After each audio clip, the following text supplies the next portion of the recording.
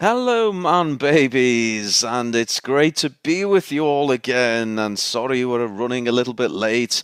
Brownie was just finishing off his jigsaw in the green room, but we've got them all ready now. And today, just to remind you of the calendar date, it's Wednesday, March the 15th. The year is the year of our Lord 2023. I am, of course, Ruin Johnson, the greatest Star Wars and Hollywood director, writer, and biggest roundhead on the planet Earth. I trust you're all doing very well. It's good to see you all in the chat room. And on this evening's stream and podcast, we are discussing the third episode of Season 3 of The Mandalorian. But before we begin, I have some legal disclaimers to go through. So you can find us here on YouTube, or if you prefer your entertainment in podcast audio form, we are also on Spotify. The links are in the description. And also, if you prefer us in our adult entertainment form, you'll find us on OnlyFans as well. So, if you've shut down for the evening, as Mr. Brown, the Yorkshire Ripper, always says, lots to get through. Shall we get the guests out? Well, I suppose I'll answer that question myself. Of course we should. So, first of all, from a VPN far, far away, he's the golden reach-around droid of choice. It's your and mine favourite android. It's Zee-ThreePIO. Hello, Z. How are you doing? Oh, good evening, Master Ruin. A pleasure to be with you once more. Oh, it's so good to have you on again. Now you've endured another episode of Mando. Are you ready to get stuck into this one, Z? Well, normally, sir, I'd watch each episode twice, once for entertainment purposes, and the second for notes and references. But unfortunately, this week, I'd rather have my exhaust port smashed open by Uncle Owen without lube than watch it for a second time. Oh Lord, this is, well, as I say, the worse Mando gets, the better these stream gets, and today was particularly fucking awful. So we're in for a good stream, and I hope you're all locked and loaded in the chat room. So Z, should we see what other reprobates we've got hanging around in the green room? Oh, yes, please. Yes, let's roll the dice and see who we've got. So, what does the script say? Our next guest is. It's not him, or it's not him. I'm going to have to move on. It's the wise elder of the channel. We normally reserve him till much later, but we had to skip a couple of guests. He is our very own director, the man with the knowledge, the man with the inside track. He is hyped for this one, folks. He came hot in the green room, and he's really going to give it some guns tonight. It is Mega Geek Ian David Diaz. How you doing, Mega Geek? All right. Yeah. This episode was absolute bollocks, but what can you do, hey? What can you do? Oh, take a drink for every expletive, man babies, because there's going to be a few tonight. But yes, it was somehow got even worse, didn't it, Ian? But it did. I think it's traveling down the what's that last one that was really boring? What was that one called? I see. I've even forgotten myself. What's Blandor? That's it. Blandor. That's the one. Blandor. Yeah. It's even getting worse, isn't it? It's just honestly, I don't know what Disney's doing to Star Wars. They really are destroying it, aren't they? They really are. It's well, all that's left is to just watch it burn down and laugh as it does. But anyway, the green room suddenly filled up. Everyone's wanting to get on this stream. So should we get another reprobate out, Ian? Why not? Let's do it. Let's do it. Okay. So next up, we see the good in him. He is the man I like to call the Dark Lord Sith Chord. It's Lord Chord. How you doing, Lord Chord? Good evening. How are you? I'm very good, sir. Long time no speak. First time we hook up this year after our dogging session in December, and that's wait, we wintry were on the night, same stream 2 weeks ago. What are you talking about? Oh, yeah. And also, I've never dogged you. Just to throw that one in there. I'm sorry, I'm confusing you with not Brian. Sorry, I am sorry, Lord Chord. But look, I can make it up for you. We've got a rip-roaring episode for you to unleash on, and I know you like your critical analysis. Are you ready to get stuck into this one? Oh, I'll do my best. Yeah. Oh, you bring your best, sir, because it's what we expect. Okay, but look, unbelievably, there are more man babies lined up in the green room. Should we see who else we've got lurking in the shadows? Well, when there's a really strong smell of shit, all the flies start buzzing, so I guess you have to bring them out. Let's bring out the flies. Okay, so next up, he is... I scroll through my notes to get his official encore. What is it? Okay, here we go. Drum roll, please. Watch out, War and Peace. It's the Star Wars novelist, the jester from Leicester. It's Swappers. Oh, hello, everybody. I've just come fresh from watching this garbage, so I can't wait to... Oh, he's just... You can't wait to... Oh, right, okay. Yeah. What are we doing again? Gotcha. Sorry? I forgot what we're doing. Oh, yeah, that's it. Mandalorian. Yeah. Just woken up from watching The Mandalorian. The Blandalorian. Yes. I was doing a bit of novel writing earlier on myself, and then I settled down to finish doing the novel writing and watch this. And my novel, it is the most boring, drawn-out parts, is a million times more exciting than what we got in this show. But yes. Well, I hope it doesn't influence you, because you may find your writing going rapidly downhill if that's the case. But I'm hoping. Yeah, I mean, it probably would have been better if I hadn't watched it, because it might creep in influential areas. So I've just got to purge myself some way. If I can use that brain thingy that was used in the episode to kind of wipe my memory of it, I think that'd be very handy. Well, anyway, who's next? could hand them out after Just as watching long the as- show. As long as you never get to the point where your characters are running down the train and they reach the end of the train and it's really obviously the end of the train and you have a character say, "It's the end of the train." Just don't do that and you'll be better. Yeah. One of many fantastic scenes which we're going to explore. But look, we've got... Can we fit one more on? I don't know what the limits are to this stream thing, but apparently we've got one more in the green room who's very keen to get involved. So should we get him out? Please. Let's get him out. Okay. So everybody, last but no means least, mainly because we couldn't get anyone else, but that's harsh. I don't like that line. He wrote that himself. I'm not having it. It's the man I like to call the Yorkshire Ripper. He's the sexiest 56-year-old in the county of Yorkshire. He is the man who runs the show, who gives me the keys, and who's not going to be happy because I've probably already demonetized them. It's Mr. Brown. Get out here, Brownie, goddammit.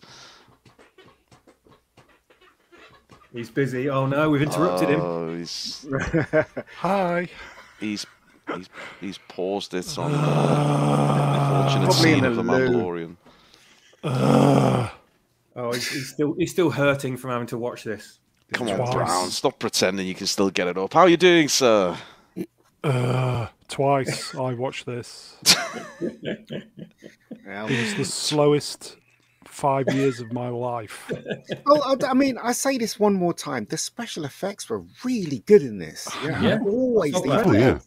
Production just- value is off the charts. Yeah, it is, isn't it? I'm Yes. so amazed at how the effects are so good in such a bad show. Come on, let's not get bogged down in that. Oh, he's getting the catchphrase in early, folks. Hello, Ruin. Hello, Big, look, lovely Brownie, man, baby before we- destroyer of Kathleen Kennedy's. Oh. You. Hello.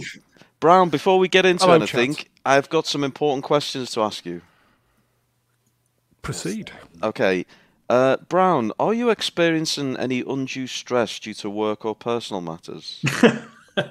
Always. Have you experienced any anger or resentment towards your streaming colleagues? All the time. Have you experienced any anger or resentment towards the writers of Disney Star Wars? No, actually. Oh, well, thank you for No. being an important part of the Brown Alliance program. Yes! You're free to join the stream. There we go. Thank you, sir. For those who've not even watched The Mandalorian, won't get that reference. But anyway, here we go. It's and already Brownie, you're getting gifts from your Bless. loyal fan base. Beautiful. Here we go. Shall I read it out? Go for it. F. McPherson in the chat for the... I'll start again. My teeth have not warmed up. For the pain, Mr. Brown. $10. Thank It's you. nice of her. It's lovely, isn't it? What a gesture. But here we are. We're at we're Mandalorian episode, unbelievably only episode 3. I don't know how many more of these fucking things we've got to sit through. But Yes, it's episode 3. Brownie sent me the official details. It is the episode was called "We Give Up." It was written by committee and it was directed by Who Cares. So should we get into this goddamn thing? Yes. Small print on the screen. I can't read it. You probably can't either. It says something about subscribe. Every single click helps the channel grow. Oh, my eyesight must be getting better. Or your font's getting bigger, Brown. I don't know which one. But as always, tell your friends, tell your family, and let's get this goddamn channel where it belongs and into the 2000s. Is that what we're aiming for, Brown? We've just passed 17,700 subs. We're getting there. We're getting there, bit by We're getting bit. there. Slow and steady. Poster for the Mandalorian. Was a bit deceiving for this week's episode. Yeah. Should we just do quick thoughts? Quick thoughts. Yeah. Okay, and I've got my stopwatch at the ready. We'll start with you, Brown, because you're hot on the mic. 30 seconds. We know you can crack one off in that time, so go for it. It looks fantastic. I remember TIE interceptors. I remember something else as well, which I can't remember at the moment. You remember something you can't remember? At the moment, yes. Something is going on here. Favreau is up to something, or is, as I said, the script by committee. Something's going on. It's appalling. It's abysmal. It's appalling. I just wanted to just give up while I was doing the slides. What, on life? Yeah. Oh dear, This, Brownie. I would say, in all the 2 and a bit years I've been doing this channel, this was the most painful production. What, more painful than Boba Fett episode 3? No, Brian did that. Also, at least that was funny, and this wasn't. Brown's just pissed off because he can't outsource his work anymore. Z, give me your pithy thoughts of this this particular episode. It was precisely 40 minutes too long. And I think you all know what I'm referring to, and we'll go through during the slides. The whole Dr. Pershing thing did not make a lick of sense why it was in there. We don't need to know the Rebels version of Operation Paperclip. It was ridiculously executed. And, just jump from the fast train onto this crash mat. It was absolutely terrible. But I am geared up and looking forward to reviewing it with you all. Yes! Oh, we can't wait. We could be on for an all-time low score tonight. I do feel it. Mega Geek, I know you've got a lot to say, but just give me your opening gambit, if you would, sir. It was bollocks. That was the word to describe the whole thing. It's absolute nonsense, right? It really was. It's just... that's all I'm going to say. It's just rubbish. It's just... I don't even know if I'm going to watch the next episode, because it's just absolute nonsense. It really is. Scathing. Oh, you're going to see it through. See what through? I mean, come on. I mean, it starts off with a what do you call it, a dogfight in the sky, doesn't it? And they just put it in because they haven't got any story. Yeah, well, you remember TIE interceptors? Yeah, I remember there them. You go. I remember. Running this into the ground. Running Star Wars into the ground, aren't they? They really are. Just absolute. I mean, I can understand why people would. I mean, kids were like this, weren't they? It's got action, got pew pew, but then I'll get bored and leave when that doctor turns up. I really just thought he was going to be in it for like 5 minutes, and it was the whole episode. I was like, what the hell? Anyway, I shall stop there. Oh, he's just getting started, folks. F. McPherson. Do we know what the F in F. McPherson stands for? Fanny. It's Fanny. Fanny Fuckable. McPherson. Oh, Brown. I'm just going to go. Sake, man. Brown's girlfriend there, tossing him another $1 We do appreciate it, and he did go through almighty pain tonight. Oh, but look, bless you. if there's a man who can find a positive in anything, it's Lord Shord. Lord, can you somehow give me something for this episode? Yeah, Anything? because I've been on semi-holiday, I only got around to watching episode 2 yesterday, and I was shouting at the TV, it was that bad. This one, I was not shouting at the TV at all. So this one, I don't hate as much as the last two. This one, I would be happy not to have watched, but it didn't really elicit terribly awful feelings of anger, bitterness, and regret. It was just, okay. So yeah, the writing wasn't a shit. It's because nothing happens, and if nothing happens, it's hard to do something wrong. So that is about as positive as I can possibly be about it. It wasn't good, but at least it wasn't utterly stupid. At least in this one, the dialogue kind of sometimes matched the scenes the dialogue was attached to. Whereas in episode 2, they were saying things which bore no resemblance to what we were actually seeing on the screen quite often. So, yeah, still not good, but not as mind-numbingly shite as the last one was. It comes to something when just not breaking the TV is a positive thing, but we get it. It doesn't make any sense. So if you just mentally took the first scene of this episode and the last scene of this episode and you stuck them on the previous episode, it makes a lot more sense. And I'm pretty sure what they did was just steal the ultimate part of episode 2 and bookend this episode with it, because the episode that they ended up with had absolutely nothing happening. It was just walking through a circus for an hour. And they thought, shit, there's no action, so we got to do something. What do we do? Oh, let's just take the end of the last episode and put it on this one. That will be fine. Then we've got pew-pew laser fights and the payoff for Bo-Katan going into the water. That actually does make more sense as the ending to the previous episode. So I'm quite sure they've just spliced these things together in post-production in a bit to make this one seem a little bit more action-packed than it actually was. Are you saying that Stevie Wonder did the editing? That is a reference from probably before my time, so I don't know. For God's sake, Brian. I know you're gonna he's lose blind. Half your audience. Fiona McPherson, and her name is Fiona, folks. We'll now refer to her as Princess Fiona. Yes. She is making it rain for Brown. So she says, I've had pap smears with better pacing. I don't know what that reference means, but it's probably hilarious in America. But also, Brown, before you get too excited, the $1 one was a misclick, so you owe Fiona $1 back. I'll refund that, sorry. Yeah, please do. And finally, Swappers, what were your rage levels for today's episode? It was too boring for me to reach any kind of level of rage, to be honest with you. But I could have, you could, like Z says, you could edit 40 minutes out of the middle and have like a 20-minute episode, and it'd be actually quite entertaining. But that whole middle section just derailed the whole thing.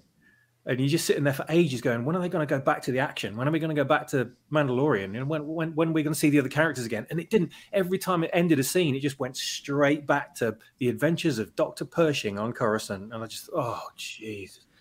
And, you know, it really was like Star Wars, the Job Seeker movie, wasn't it? That's what it felt like. Movie Cynic has dropped you a $4.99, Brown. You know, YT means something else, don't you? I found that out to my cost. It can sometimes mean YouTube, and it can sometimes mean white people. So Yes. white content Thank you, creators. Movie Cynic. Thank you, sir. The middle third for this, just I found myself watching it and I wanted to like it because, again, it wasn't as obviously stupid as everything else was, but it's so weirdly paced. It takes such a long time. There's an awful lot of backstory that we've just had to skip over completely. We're now trying to flesh out two characters we saw for, a single scene in the previous season, so good luck if you even remember who they were.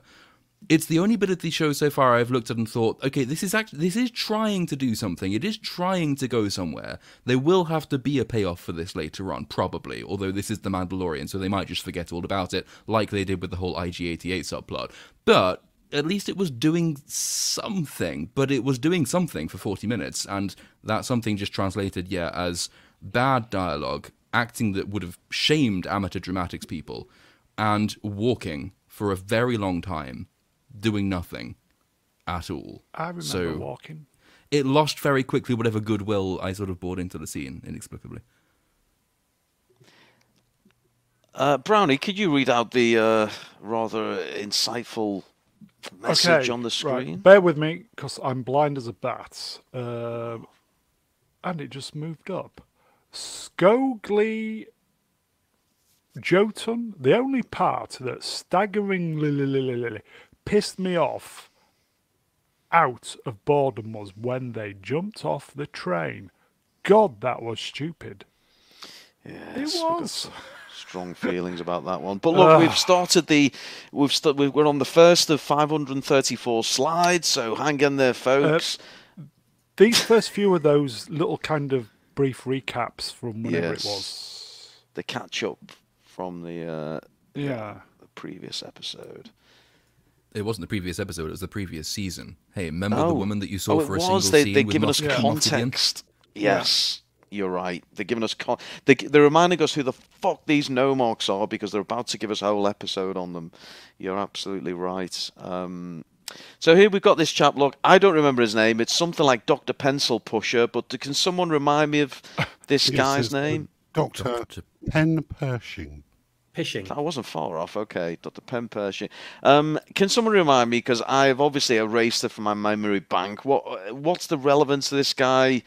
What part did he play previously? Why the fuck should I care? I think it's going to be something to do with cloning. What's his face?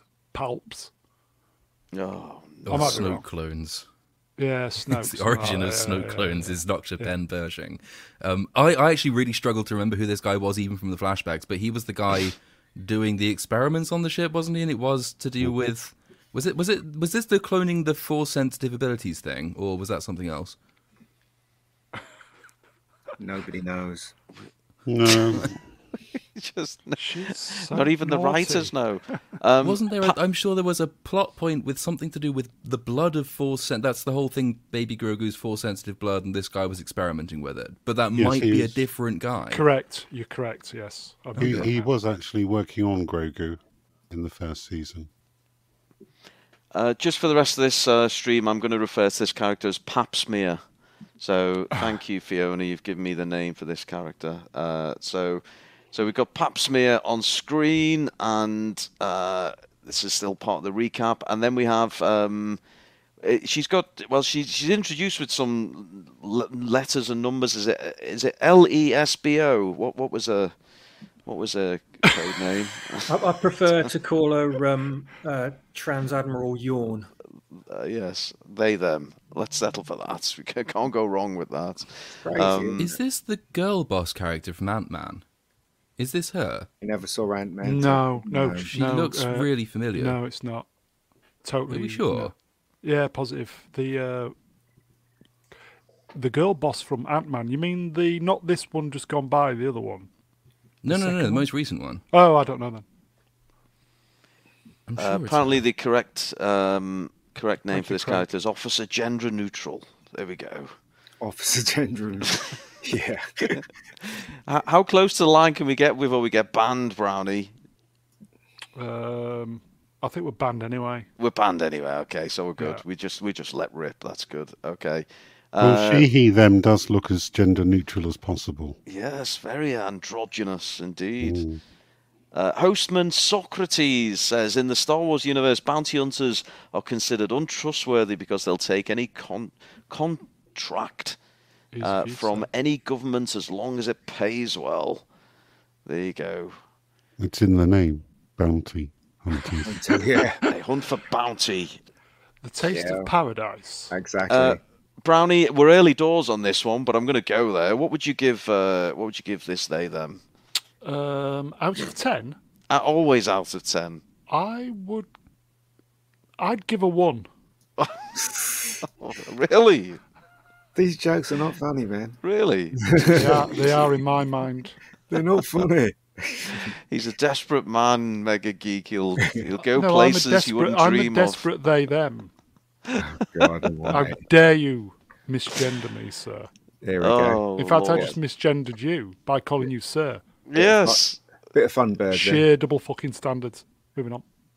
Lucasfilm logo, and we're about to witness one of the worst episodes ever produced under the moniker of Star Wars. So here we go. It's Star Wars, folks. We need reminding of that sometimes. I remember Star Wars. And we open in the what is it? Bog of Eternal Stench. What's it called? Someone? The Living Waters of Mandalore. Living Waters of Mandalore. That's it. Like the way she didn't even check if Mando was alive. She just dumped him on his back. He's not moving. He could be dead for all we know. But I think eventually he coughs and splutters. But I guess the point is he's been redeemed. Z, talk us through this one. What do we have in this opening sequence? Well, this here is Mando, who went into the mines of Mandalore like one would step on the steps as you go towards the deep end of a swim. Suddenly drop. So she saved him and accidentally bathed in the waters herself, a plot point that will be important later, as Death Watch has very, very lackadaisical criteria for joining their crew. So, yes, she saved him. Saved him. He's been redeemed. So Tim Hannabom says the last stream was Barn Burner. Is Barn Burner good or bad? Is it a good thing or a bad thing? Pass. We don't know. Okay. Don't know. I'm going to say good at a guess. We'll take it as a compliment. I guess no one wants the barn to burn down, but maybe it just means it's rock and roll. Princess Fiona is still making it rain. She Swappers, says, do you want to read that one? In Yeah, fact, go tell you on, what, no. Swappers. Lord, are you available to read a super chat, please? This is going to get me cancelled, isn't it? Yes, from F. McPherson. Oh dear. Okay, I disavow. Daiki McBuzzcut and evil scientist nerd douchebag. Bravo. Don't you dare clip it. Yeah, clip that one, folks. Dynamic duo. Clipped already, mate. You can tell he's an evil scientist, Dr. Pershing, because he's got round Nazi glasses in the universe where you can get your eyes replaced. No, we're going to get to we'll get to the cloning organs thing because I was going to comment on that, but no, we'll get to that. Sticking with this scene, this is a bit. So he coughs eventually and wakes up, and she says, "Hey, did you see that huge fucking monster down there?" He says, "No." So I wasn't on this stream for the last episode, but I gather as soon as he stepped off the deep end, he immediately fell unconscious, and then dropped at an astonishing rate of knots down into the monster's lair where she finds him. And so Mando was just asleep for the entire thing. Yes. Something like that, yeah. Shout out to Ponty Paul. He said he laughed so loud and so many times for the last episode, so we've got a lot to live up to, folks. No Also, pressure. we have got the official. I know everyone's messing around with the character's name being very offensive, but Swappers, can I get you to read out the actual character's name? It's on the screen there. Not entirely sure about the accuracy of this, but Melvin Deeply in the chat says Butch Thespian. It is Butch Thespian. Yes. I've checked IMDb. That is the official character name. So Good enough for me. there we go. Okay, so look, we're in the opening sequence. Mando's piss wet through from being in the Bog of Eternal Stench. Baby Yoda's there, and Botox Karen's there as well, and they've still got the torches on the helmets. And I don't know about anyone else. I was waiting for that giant monster to pop up or something to happen, and it never really did. But That would have made it interesting, wouldn't it? But well, God forbid we have It's the anything key to remotely everything. interesting.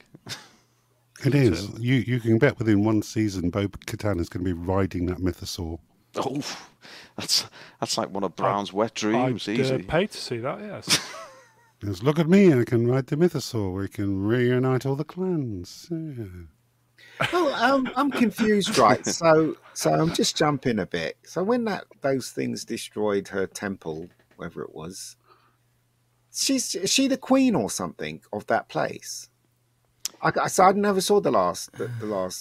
So I don't understand. Right? Why hasn't she got minions to protect the place or Because she soldiers lost so she lost the Darksaber to Mando, which meant that all of her followers left her because in their religion she has to have the Darksaber for them to think it worth following her. So when she loses it, they all abandon her. Consequently, she spends 2 years sitting on that throne, staring into space, doing nothing, waiting for a main character to turn up and move the plot along.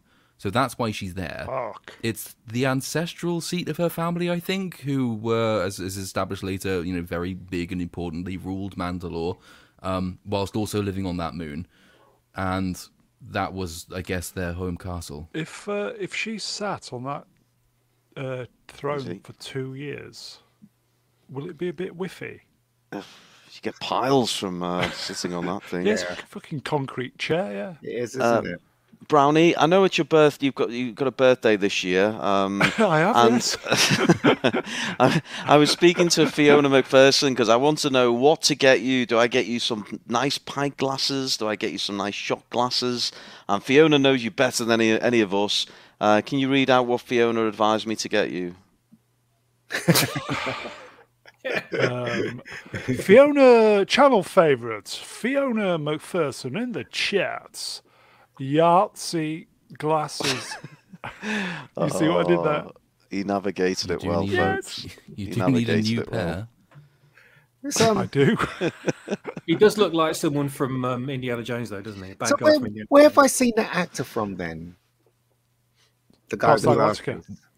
Battlestar Galactica. No, okay. I don't know. Not He him. looks very familiar. Brown, I think you've officially made minimum wage. I have. I'm going to read this. M. Duke, 84, for, I assume these are Canadian, $3. The doctor is Pen Pershing, so Dr. PP. Very good. Yes, very What the good. hell? You think with a name like that, Pen Pershing, he'd be an administrator. Wah, wah, wah, wah. Yeah, well, that was ill-timed. Dad jokes. I love a dad joke. So we're still sat around the rivers of eternal life, whatever Babylon. it's called, and Yeah. we get some idle chat. And this episode's not really got going yet, but it's about to in a moment. And he's picking Baby Yoda up. Oh, The light yes. reflecting on Baby Yoda's face. Someone remind me, how does this work? When is this goddamn thing a puppet, and when is it a CGI puppet. creature? It's a puppet Ian will know. it's a puppet all the way through. They have people dressed in green suits to move him around, whether it be sticks or just moving around with their hand, and then they rub the guy out. Then they add the visual effects on its face, so when it wants to blink or it wants its nose to move and stuff like that. So it's physical. The people can see it on set. Oh. You say That's how they green do it. suits. Could Kermit perform? No, basically, grown men wear green suits and they move What? their hands around, and they move it with their hands, obviously, and then they rub the people out with green suits, put the background in. That's how they do it. That's why it looks like Are you it's. saying that a man has got his arm up Grogu's All right, in ass? some shots, yeah, in some shots, Okay. but when it needs to walk, it's literally a guy wearing a green suit from head to toe, moving it physically. That's how they do it. So there you go. Learn something new every day, right? Wow. See, you don't get this on Doomcock's channel, folks, so I hope you appreciate this. Z, I know you like to cross-dress of a weekend, but Tim Hannabom has got some advice for you. Would you mind reading out his comment? And Tim Hannabom in the chat says, never go full lesbian. There you go, folks. If you take one thing away from tonight's stream, it's never go full lesbian. There we go. No. So we move on. We're still in these dark mines of Mandalore. I mean, Christ Brown, you could have took a few less screen caps than this. Sorry. I hope no one's got any plans for the next 9 hours. So there we go. We're getting into the good stuff now. I'm gonna call it. I like this ship design. Is anyone with me? Yeah, I do. Yep. Yeah, I've liked it since Clone Wars, though. They're just reusing that, and there's no effort put into this whatsoever. But I also like Bo-Katan's manoeuvring trick in it. That was very good. Oh, Yep. yeah, that was pretty You know, good. that engine, throttle back, spin round. Brilliant. Very good. I mean, I know it's all bright lights, big city, but I liked the opening 10 minutes. I thought I had promise until the fucking roll the Mando credits, and then it went rapidly downhill. But I don't know, I had Rogue One vibes, this opening scene. I thought it was decent. But yes, good ship design. Can't wait for them to release it on Lego. I'm sure they're going to smash it to smithereens like they did with Razor Crest. Well, it seems that this is their MO, isn't it, for these series? First of all, they give you something that's crap in the storyline, but then they give you a pew pew scene, don't they? For no reason whatsoever, but because they can do it. I'm just saying, I don't even know why those TIE fighters were chasing them. No, that was my thought as well. And if it were a different show, which had, basically competent writing, you'd think, well, we'll get to that. We'll have an answer to that at some stage. It might not be in this episode. It might be in the next one. Maybe we'll find out who has such a huge force of Imperial starfighters in this vicinity and why they hadn't shown up before now. But this is The Mandalorian, so it could well be that we never find any of that out. It's just suddenly TIE interceptors, and that's there because we want flashbangs and whizzes, and that's it. Yeah. That's what I think as well. I think that's what they do all the time. It's just like, oh, we've got to put a shoot up here. Let's just put that bit in there, And it's just, oh God, this show's so bad. It really is. Well, Mando, what's the name of the ship that we're all admiring, and a lot of comments in the chat admiring it as well? Has it got a name? Anyone? It does, and I can't remember the name of it. Bo Karen's Starship, we'll call it. Zee will probably know it. Botox 4. Botox 4. So anyway, they're all together on this, aren't they? And they're heading away. And Baby Yoda's. Another question I need to ask is why do they always tell the truth, right? So the Mandalorian, he could have just said, he could have just got a bit of the water and not jumped into it, and then gone back and said, "I've been in the water. I've got proof. Here's the water." Do you know what I mean? He didn't need to jump in there, did he? And then when that woman with the fur coat ask what's her name, Katie Sackhoff, did you take your helmet off? She goes, no. What? I mean, she doesn't want to be with them. Why didn't you just say yes, I did? And lie. Do you know what I mean? I just don't understand the logic in this script at all. It just. And do we think it's funny that R5, whether it's called, falls down a lot? No, I don't think it's funny. I was the first time myself. It's kind of. The first time it's sort of a slight twinge of the lips. The second time, no. Third time, I thought, did you forget that you'd already done this? Yeah. No. Also, everything up until this point in this show, my developing theory is that you could improve The Mandalorian Season 3 if you take all of the dialogue out of it, because it's either nonsensical or it doesn't attach to the scene, or it's just entirely unnecessary and redundant, just characters pointing out things that we can all see. This is one of them. So most of their dialogue on the ship has it's this weird yet detached narrative thing. Oh, look, there are TIE interceptors. Oh no, we are under attack. Oh no, we have been hit. Look at the scope. This is the scope. There is something on the scope. You don't need to tell us all of this. Yeah. And because, certainly in Pedro Pascal's case, he's not actually in the scene, the intonation's wrong, the voice acting is not good, so this scene looks nice, but every time, if you listen to it, it becomes irritating, and then if you pay too much attention to it, it also becomes irritating. Yeah, I just honestly... Slight Twinge of the Lips, a great album by Depeche Mode, folks. Do check that one out. Best test Devor says... Best test ever. Best test ever. Oh, that's how it works. Okay. She says, he, she, they says, Bo-Katango is naturally a better pilot than Mando. She does seem to flex her piloting skills in this episode, doesn't she? So, to be fair, this is her ship. It is, yeah. And it's much better than this stupid small one that Mando sits in. It is. I think. So is. Definitely. So we just missed it in the last slide. I'll bring it back in. We have not TIE fighters, but TIE interceptors. I remember TIE interceptors. Remember those TIE interceptors. And we know that they're bad because Mando tells us these TIE interceptors are much harder than TIE fighters. So, okay, I think we got that, but fine. We do love a bit of... So hold on. So when is this set, by the way? So I remember Luke turned up and that he was in his black gear. So is this set after Return of the Jedi? I had to check this out because I got completely lost. Apparently it's about 5 years after Return of the Jedi. Is that right? Oh, I see. Something like that. Yeah. But there's a bit of a time skip between season 2 and season 3. So I think season 2 is 5 years after, and this is a year or two after that, I think. So we could be about 6 or 7 years, and about for those counting and for those caring, it makes it about 23 years before The Force Awakens. So that means we've got about 14 more seasons of Mando before we see Rey. So we can all look forward to that one. MC, I think he's rather surprised. This is after Return of the Jedi.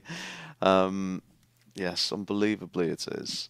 So, Bo-Katan's helmet, we touched on it in the last... looks a bit like an owl. It does. It is. Very much so. Clan is the night owls. Yeah. It does look like an owl. I like the turquoise, hence the turquoise of the stream. Oh, is that where you got it from? Very nice. It's like a teal, brand. Yes, teal. So this is this Mando on the guns? I think it's Mando on the guns. Yeah, not quite Luke in the Falcon, but still he mans the guns and he's going to give it a go.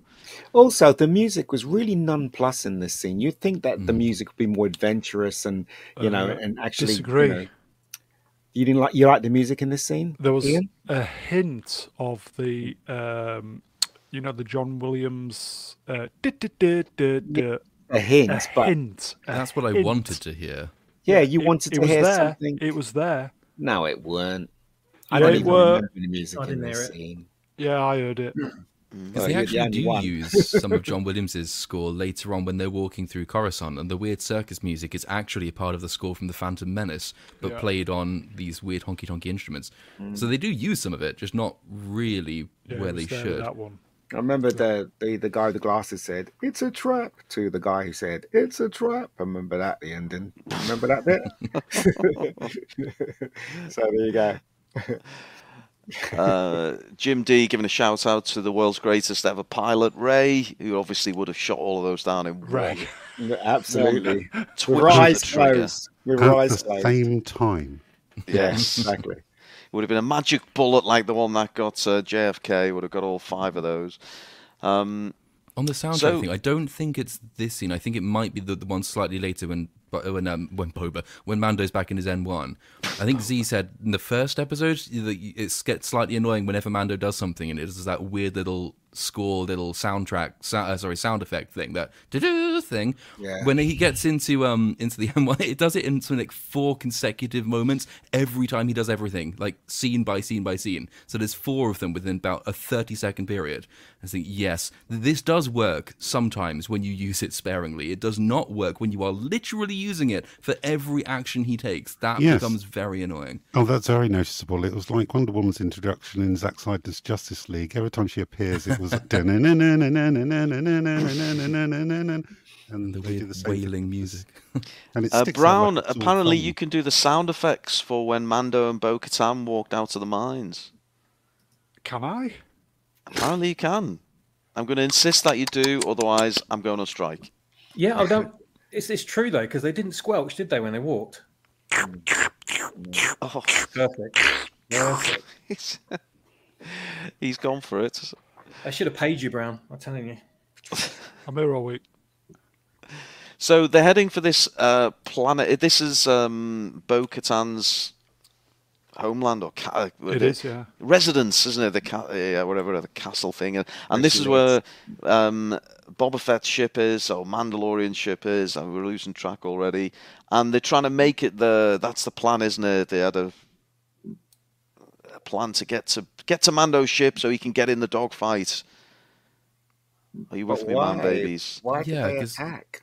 Well, we don't know that. The dialogue in this scene is, well, we need to do that because the shields are taking too much damage. And then once everything's sorted and Mando's got his ship and they blow all of them up and he says, did you take any damage? And she says, nah, it's just the shields. So, but that was the problem before, but now it's not a problem. Make your mind up. What are you doing? What are the stakes in this fight scene? I'm thinking the interceptors were going there to destroy the castle or whatever it is, but it's just timing of them being there at the same time.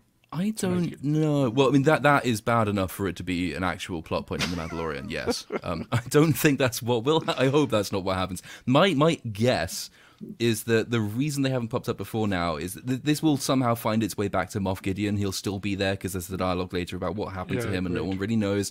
And he's obviously still like horny for the Darksaber, so he's probably, I don't know, my guess is monitoring Mandalore, and so he spotted when they went down, and that's the reason that he acted now or sent his troops to act now. But I mean, it could be anything at this point, and yeah, you're probably right. It probably is just the convenience. They just happened to turn up at this precise moment and fancied blowing up a castle for no reason. Well, I mean, Moff Gideon's got an axe to grind with Bo-Katan. She was there when he was and captured. So I often wondered why on earth would they just waste ordnance on some random castle? It would have to be deliberately targeted.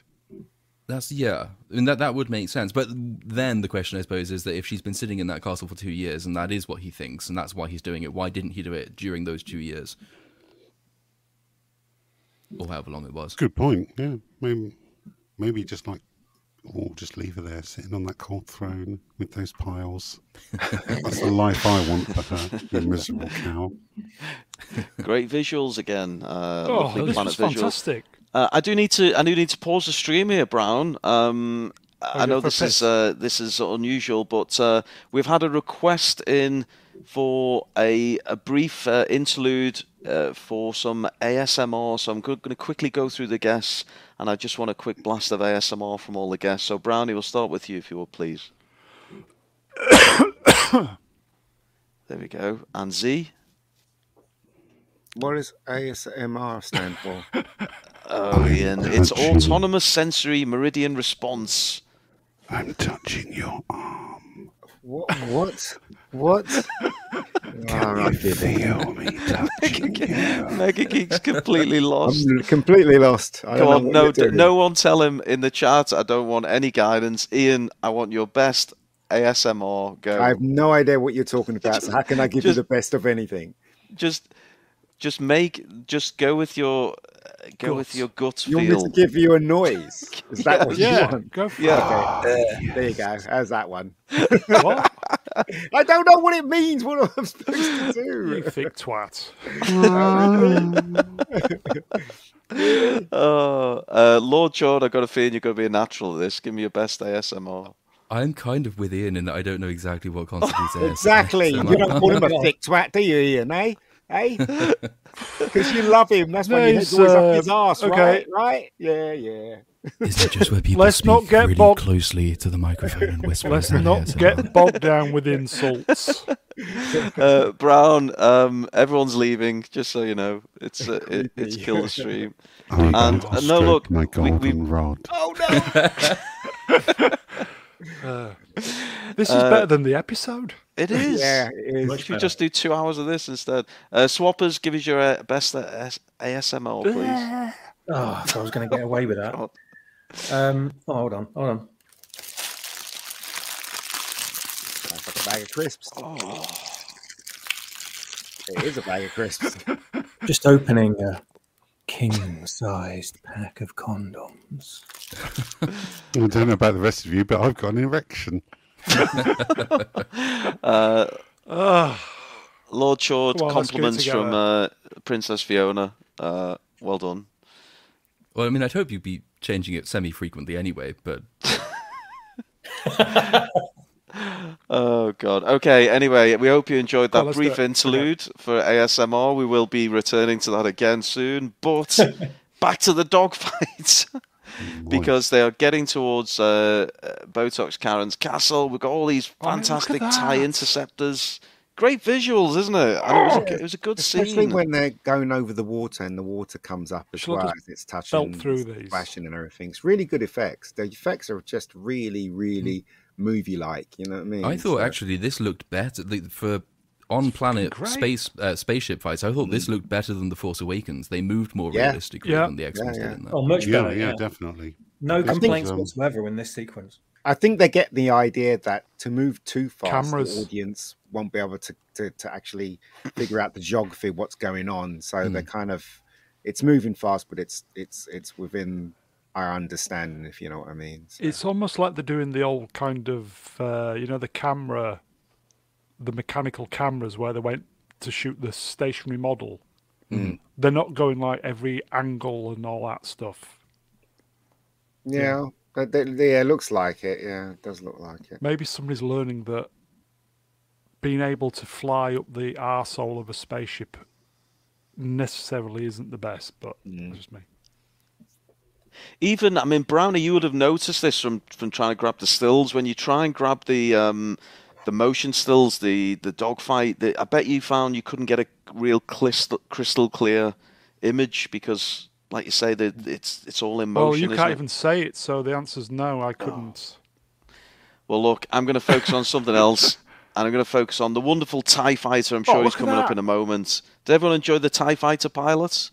Yes. Bit of a member berry, but it was nice to see And him, the wasn't it? sound as well of the TIE fighter inside is fantastic. They even have shots where Mandalorian's in his ship, and it looks like it's like they're literally lifting it from Top Gun Maverick, where you actually see somebody in the seat, and you know it's like the camera's actually on the side of the thing. So it is really good visual effects. They've thought about it a lot. They have. So How good is that, folks?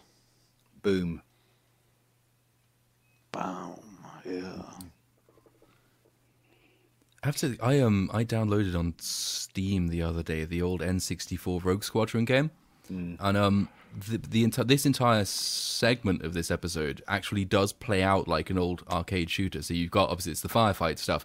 The plot then progresses by looking at the scope, and then we have to fly over here now because here's the new enemy class doing the next thing. Stop the TIE bombers before they blow up the ship. Go over there, shoot those people. Oh no, there's something else on the scope now. Let's go over here. It was fun to play, but it's not the first time this show has just progressed like a video game. I was thinking exactly the same thing. Rogue Squadron GameCube. Yeah, the GameCube one, that's fun. What about Galaxian? Remember that game, Galaxian? I have never heard of Galaxian. Yeah, have you never heard? Oh, yes, probably way beyond your time. It was very rudimental. It was very. But anyway, sorry. Basically. Yeah, it's like Space Invaders, but I thought it was much better personally. Galaxian. But anyway, sorry. Carry on. This guy's doing a TED talk, isn't he? The guy with the glasses does a TED talk. I remember that in this episode. Did he? Is it a TED talk he was doing? I can't remember. It's weird. He does a TED talk and then they just stick him in a warehouse filing things. Yeah. I can't understand what they were trying to. Well, we'll get there, but yeah, it's a very strange Look decision. at that. That's what I'm saying. This is all Top Gun stuff. If you saw the latest Top Gun film, they had cameras on the wings, on the side of the thing, and that's what they're trying to imitate. It's so obvious that's what they're trying to do. Oh, beautiful. Franco in the chat has just put the chords for Lady Gaga's Bad Romance. It's D-A-G-A, D-A-G-A, D-A-G-A. So for those musicians out there, you can have that one on us, some free tablature. But this is where Mando jumps from the ship and he's trying to make it back to his own ship, isn't it? I mean, this is all action, isn't it? Come on, are we not loving this, man, babies? It's good, isn't it? It's Fantastic. great. I mean, if only the writing team had listened to all the Yeah. the visual effects team, there Look at that. criticisms from previous seasons and improved their capabilities immensely, and everything looks so lovely, except the story. Yeah, it is stupid, isn't it? It's ridiculous. They're not concentrating on the screenplay, but just giving us all loads of visuals. I wouldn't be surprised if they did all these visuals and they went, "Well, how can we fit this into the script?" So I don't know. Very good. Isn't that the Stan Lee method? Yeah, well, Just have all the pictures and then I'll put the writing in later. And James Bond as well. James Bond used to find locations and then create the story around the locations they found, didn't they? You go in. Yeah. That was MC in the chat says Christopher Nolan cameras on the wings in Interstellar. Yeah, that's Interstellar. Yeah, I think Battlestar. Didn't the Battlestar Galactica remake have the occasional wing camera shot in the Vipers? I think so. Yeah. It's a good look. It's quite effective. Now this is, I think this is where he's about to crash to his imminent death, and he just fires up his rockets to just kind of soften his landing, doesn't he? It is an impressive maneuver. Very Django Fett-y, I thought. I don't know. Just, It reminded me of episode 2. Yeah. So far so good in this episode. We're all very impressed. There it is. Look, oh, he's so beautiful. fucking epic. Yeah. Loved the original figure as well, although he's always a bit top heavy. Yeah, beautiful, absolutely beautiful. It's just a pleasure to watch that. But the TIE fighters are bigger. The original Star Wars was a little smaller, wasn't it? Yeah. You know what, guys? I was just thinking about this. That is, I'd probably say 50 years old, that image. You know, from the concept art of Ralph McQuarrie. Yeah. Oh, yeah. How fucking good does that look? Amazing. Yeah. Moving on. Kirantos loves a TIE fighter. Very good. And Craig Shan loves a beautiful helmet. I think, yeah. I know the Lord does. Yes. Moving on. So cockpit look at shot. that. Sorry, gender neutral crotch area shot. And this is Botox Karen's castle about to get it, isn't it? Yeah, it does. Yeah. Yeah. And I like the castle. Maybe we're not going to see a Lego set for that one. No, doesn't it blow up in a bit? So there's one fighter that's gone after Mando. So this is the bit where he has to get in the ship before the fighter gets him. He gets in the ship, flies off, blows up. The castle gets it after he's saved. He Botox Karen. saves his ship. He saves his ship before it gets blown Was up. the castle a target, or was that an afterthought? What do we think? I think it was the target. Yeah, So- because you wouldn't have sent TIE bombers to attack Yeah. moving spaceships. So Yeah. they must have already been planning to do Yeah, that. as I said, they were going to do it, but they were just coincidentally there at the time. Yeah. I think you've nailed it, Brown. Oh, thank you.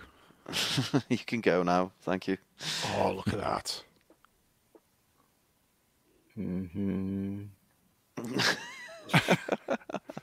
Swappers, do you like the dual trigger? It's fantastic, isn't it? And everything's so much more dirtier than it was in Book of Boba Fett. One of the things I hated about that series is everything looks so shiny and clean, but everything here is down and dirty like it used to be in Star Wars. Nothing like a good dirty joystick. Yeah. Especially when you've got it gripped firmly with both hands. Oh, just stop it with these terrible yokes. It's carry on time. There's some discussion in the chat about why Botox Karen's castle didn't have any defensive placements and Exactly. fortifications. But Brownie, could you just read out the response to that, please? Smilex in the chat asks Fiona McPherson, let's not get bogged down with military defence strategy. There we go. That's put you in your box. So, anyway, we've stared at these knobs for long enough. People are going to get aroused. Come on, But we need to pile through these or we'll be here for 10 hours. yes, this is the assault on Castle Karen, isn't it? And in fairness, they do a pretty good job of bombing the shit out of the castle, don't they? They This do, is and movie also quality, isn't it? everything that you see, the mountains, the waters, and everything, and the castle. It's all done in computer. It's crazy, absolutely crazy. All of it. Feast. So it's not like they went and took a camera and went to Ireland and shot all the hills and stuff like that. All of that's all created by the computer. That's how far Fantastic. we've gotten so far.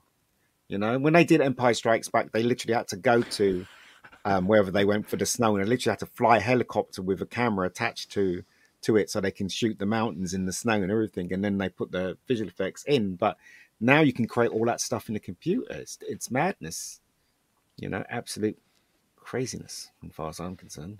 I think the chat are amusing themselves, aren't they? If you think the guests are coming out with some degenerate talk, the If chat's I even may, worse. here you go, Franco, a man of few words, but when he pipes up, people listen. Carry on up the Mandalorian. Yeah. Well done, Franco. Very good. Very good, Franco. And I think Stuart, with some sensible contributions, is this? He's given us a location. Finns in Norway. Yes, well, I mean, I don't know. As I said, I think it's all created in the computer because they can do that now. They can really do that now. It's crazy. Before you move on, if the rest of this series is utter dog shit, which I think it is going to be, it's just worth it for that. Just for That's on the screen TIE now. pilot. How yes. great is that? And they still can't shoot straight. How great is that? It's just fantastic. Beautiful. Bang bang. Oh well, that's as good as it gets. On 1 hour. Anyway, we so Mando's in the action now, isn't he? He's in his tiny little fucking pod racer thing, whatever it is, and Is Baby Yoda with him at this point, or is it it's Baby in Yoda's with Bo-Katan? Yeah. Right, okay. Yeah. Oh, shit. And he's he got jumped no out the ship droid. to get his spaceship. Yeah. And he was so scared he closed his little egg thing, didn't he? Yeah. Oh, that's right. Yes, he's used that one before. Are we all in agreement that Botox Karen's ship is way better than Mando's? It looks better, that's for sure. Oh, yeah. What about Razor Quest if we throw that in the equation? I do like Razor Quest. The Wazer Crest. The Wazer Quest. I love the Wazer Quest. Wazer. I remember Laser Quest. Yeah, so do I. I've been on that a couple of times. At least Boom. Botox Karen's ship is complete. They even get explosions really well. That's really good. It's quality. This is quality. We said that last week. The visual effects are pretty amazing. Yeah, for a TV series. Fantastic. So the dogfight continues. We've still got some TIE interceptors in the game here, and I think we're getting towards Botox Karen's incredible maneuver. It's she uses the, I don't know, how would you describe it? Lord Chord, I feel, could do it some justice. Can you describe the maneuver, Lord? Are we thinking of the same maneuver? The one where she flies very high and then drops. Is that the one? That's the one. Yes, she kind of kicks out the right wing or something, and Is it like a back scuttle movement or something? It actually, it reminded me of where she flies really high and then drops. Isn't it something I've seen in one of the Batman movies? He kind of flies up in the bat wing and then he goes to the moon and then that's the one. To the moon and it drops. Yeah, Fifth generation fighters can do that as well. It's like an afterburner movement. that's the one. I thought she was going to do Ian. I thought she was going to do a Blue Thunder and go all the way around and then come behind them. Do you remember at the end of the come behind them? Thunder? Come behind them, yeah. Yes. Yeah, I thought she was going to do that, but she didn't. So. It was a really nice 180 degrees, and when the ship dropped, she dropped too. And I like those little touches. It's like they've gone out of their way to go outside of the back projection environment. Yeah. And it just seems a lot more, I don't know, physical and real this season than it has from previous. Yeah. We don't often get to hear much about Mrs. Brown on these streams. Mr. Brown's better half, Mrs. Brown. Swappers, can you just read out some of the information we have on Mrs. Brown? Stuart Mitchell in the chat says he has a wife, She's called Incontinentia Buttocks.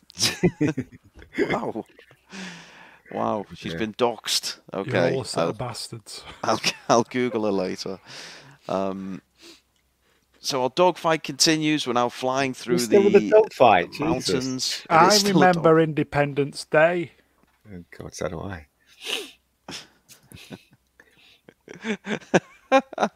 God, how many slides did you do for this, Ian? Because if you've done loads of slides with this stupid guy with glasses, then we're just going to fall asleep. We're just taking so fucking long. That's the problem. Smilex says he assumed. He assumed it was like Columbo, and she doesn't really exist. Yeah. Oh, that's brilliant. Very good. Well done. So our dogfight continues. It's taking us through the mountains. Yes, we're blasting through. Okay, it's a lovely, beautiful scenery. Look at that. Yeah. It's fantastic. Boom! Look at that. Great capture. Cockpits. More explosions. Princess Fiona's maybe worried about getting a beauty sleep. We understand, Princess. Don't worry, we're going to rattle through some of this stuff. This is the best stuff, though. We have to hit the opening. I don't think we've hit the opening credits yet, have we? No. Okay. But if it's worth dwelling on anything, it's this first 10 minutes. It's taking too long. Brownie, no wonder it took you 4 hours to put these together. But look, this is definitely this opening. I mean, it's definitely the highlight of the show. And there we go. Mando taking out, I think, the final... Oh, this is the maneuver. Oh, this is the maneuver. Oh, there it is. Yes, there's the wing. And there's the R5 unit falling over. Again. That was nice. I like that maneuver. Yeah. We are. We are. A nudge from Kyriantos. Yeah, we are, mate. Yeah, the chat keep me in line. They sell that as a toy. I would definitely buy it. That ship. Yeah, So it cool. might already be available, to be honest with you. I'll take a look. It's a decent ship. Get Yeah. me the Lego sets. Hurry the fuck up is what I was thinking for most of this show, to be, Yeah. to be fair. This was the only part of the slides I enjoyed doing. Yeah, well, I'm not surprised, mate. Brown, we're going downhill because we've been compared to both Friday Night Tights and now EFAP. I mean, Well, we've not started pissing on the desks yet. no, So no one's got bear the with cock us, out guys. yet. So. Bear with us. That's in the next ASMR segment, I think. Yeah, pissing live on Mr. Brown Alliance. Why did that guy do that? Oh, well, maybe that's for another stream. Oh, attention. I don't know. And there we go. There's poor Karen's castle. It's been blown to smithereens. What a Literally. shame. And in case you didn't spot that, she says, they destroyed my home. Because we couldn't be relied upon to get that information ourselves. I'm still slightly confused about her backstory, because, I mean, she goes on about how, you know, her family ruled on Mandalore, I think. They were a ruling family on Mandalore.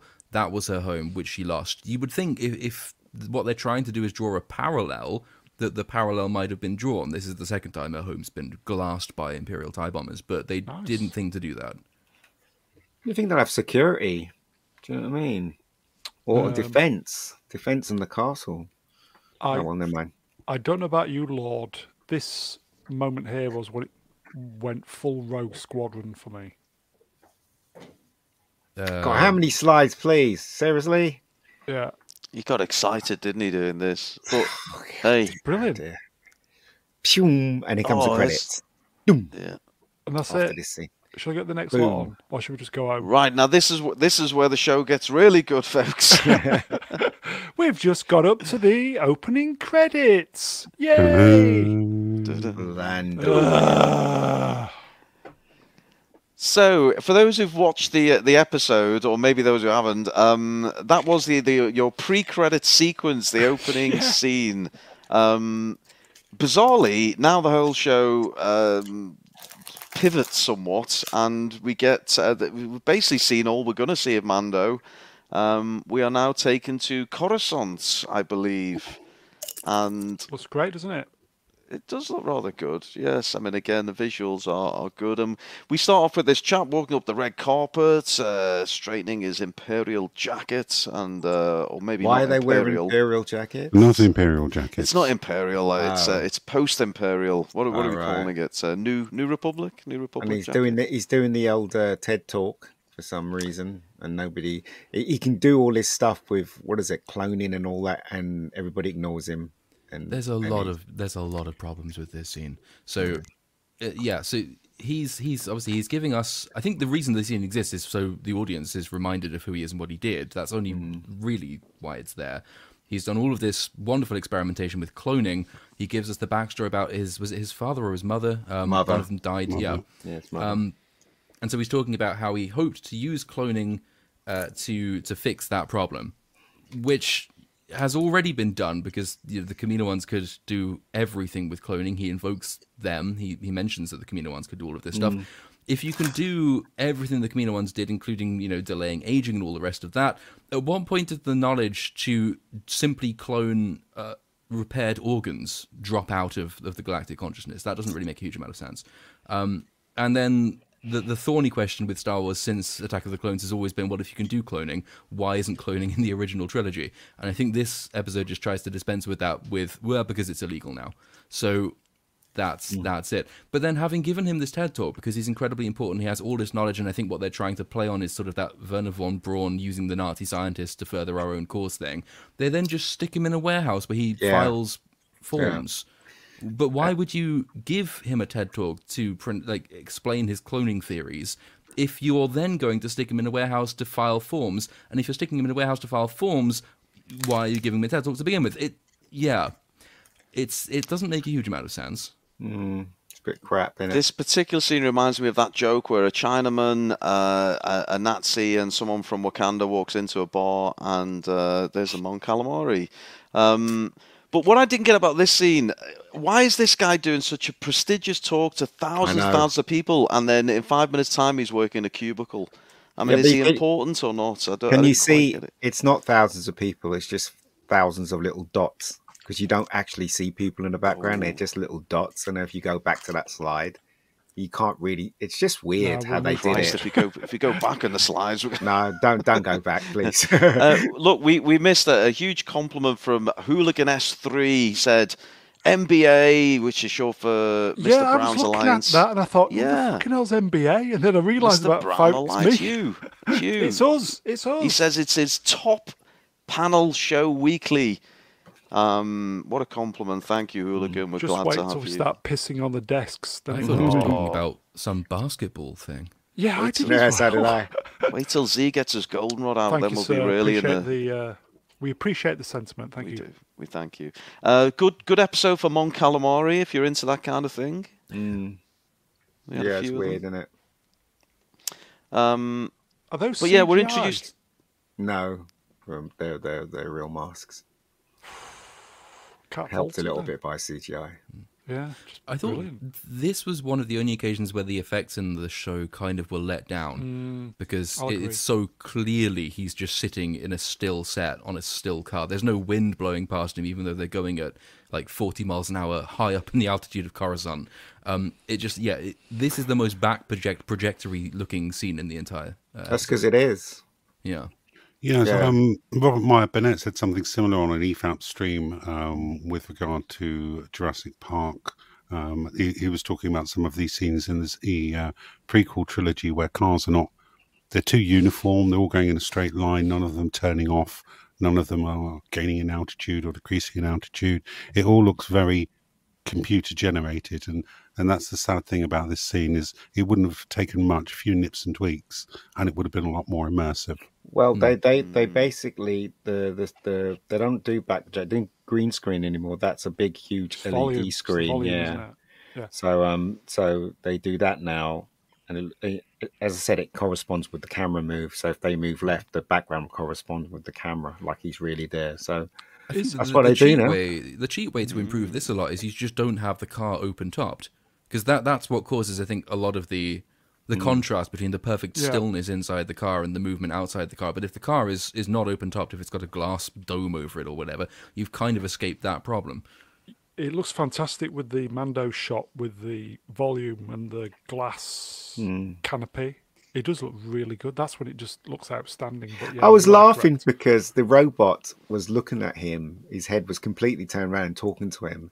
And he was like, "Can you look at the road, please?" He says to it at one point, doesn't he? But he's a droid. And he's probably connected to the speeder thing. So he doesn't really need to look, does he? Let's face it. So I don't understand why. Anyway, maybe lots of wrong. NBA jokes in the chat. Whacking wardrobe, mutual blowjob action. Honestly, we'll take it. What happens on these streams, you try and give someone a compliment and then chat just takes the piss out of it. I don't know why you even bother. Stop being nice to us. Stop NBA, my big anus. Or is it A9? Keep them coming, chats. We know you won't let us down. So this chap takes his taxi ride away from the theatre. That theatre did remind me a little bit of the the Attack of the Clones theatre with Anakin and Palps. It just gave me vibes of that. But and what's this scene about? He goes in and these people are sitting at a table and he has like a drink, and it's like, well, why have this scene? I used to like was it the yellow biscuits and all that rubbish? I'm like, well, what's this got to do with anything? It's the weird thing. So what they're trying to do is they are trying to do this. It's actually quite dense world building, but because they haven't given themselves any time in which to do it. So what they're trying to do is to pretend or to have us convinced that you have all of these ex-Imperials who've been, maybe part of the Imperial Remnant, but the Republic has a rehabilitation program or a re-education program, and then they're being gradually reintegrated into galactic society.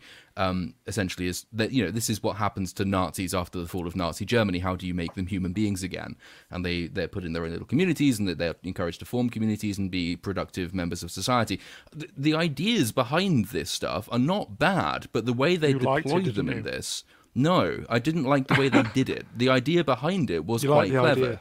Yeah, the idea was good, but the way they deploy it is not good. The way they deploy it, the pacing is awful, the dialogue is bad, the writing is terrible, and because it is quite a deep bit of world building they're trying to cram in, it's not something you can just throw onto the screen and expect everybody to pick up all of the references and the implications of that. It just doesn't work. This kind of shoehorned Andor. It's Andor, but without the intelligence. So it's mind to. Sorry, Lord. I was just going to say they've watched Andor and good reactions. Oh, we'll do a bit of that. It feels like that, doesn't it? That's Brown, why- we're getting that's why a lot of shoehorned section. bored. That's why I was so bored watching it, because it reminded me so much of Andor. Good. Terrible. Brown, we're getting lots of nominations for your new channel name. What about mine? Oof, I've been there with that one. Hemorrhoids, not good. Why is his glasses so big? Yeah. Franco on Brown Eggs. I thought Norfolk End Chance would have done that, but never mind. Quick enough. What are they drinking here, by the way? It's almost like I don't know. More paper paste. Yeah, it does look like it, doesn't it? What's The white guy. The white guy. He didn't say much, did he? Yeah. He's the Brit from that other episode. Here you go. Fiona, Miss Brown Lies asked me, they are doing the world building they should have done 2 seasons ago. That's Yes. It could be late. I could be drunk, but this one tickled me. It's just Route 1, but we love it. So he sits at this table, and then we've got what was the official name we crowned her earlier on? Fiona came up with gender it. fluid, I think. Yes. But why? I mean, the thing is, though, wouldn't it have been better if she was really good looking and he fell for her charms and stuff like that? She just looks like her face has been smiling, slapped. Let's face it. assassin. What is the point of this scene? And why did it go on so goddamn long? Why? I thought that was John Barrowman. So did I. Oh, What is the whip point through of these. this scene? So Seriously. the nominal point is that Just get one obviously on. this is a guy who's being reintroduced to essentially civilized society, and he's having trouble, and these are the other people who've been through what he's been through, so it's establishing his kind of precarious relationship with the world in which he now lives. That's supposed to pay forward the scenes with the robot when he's being constantly asked if he's got any bad feelings or whatever.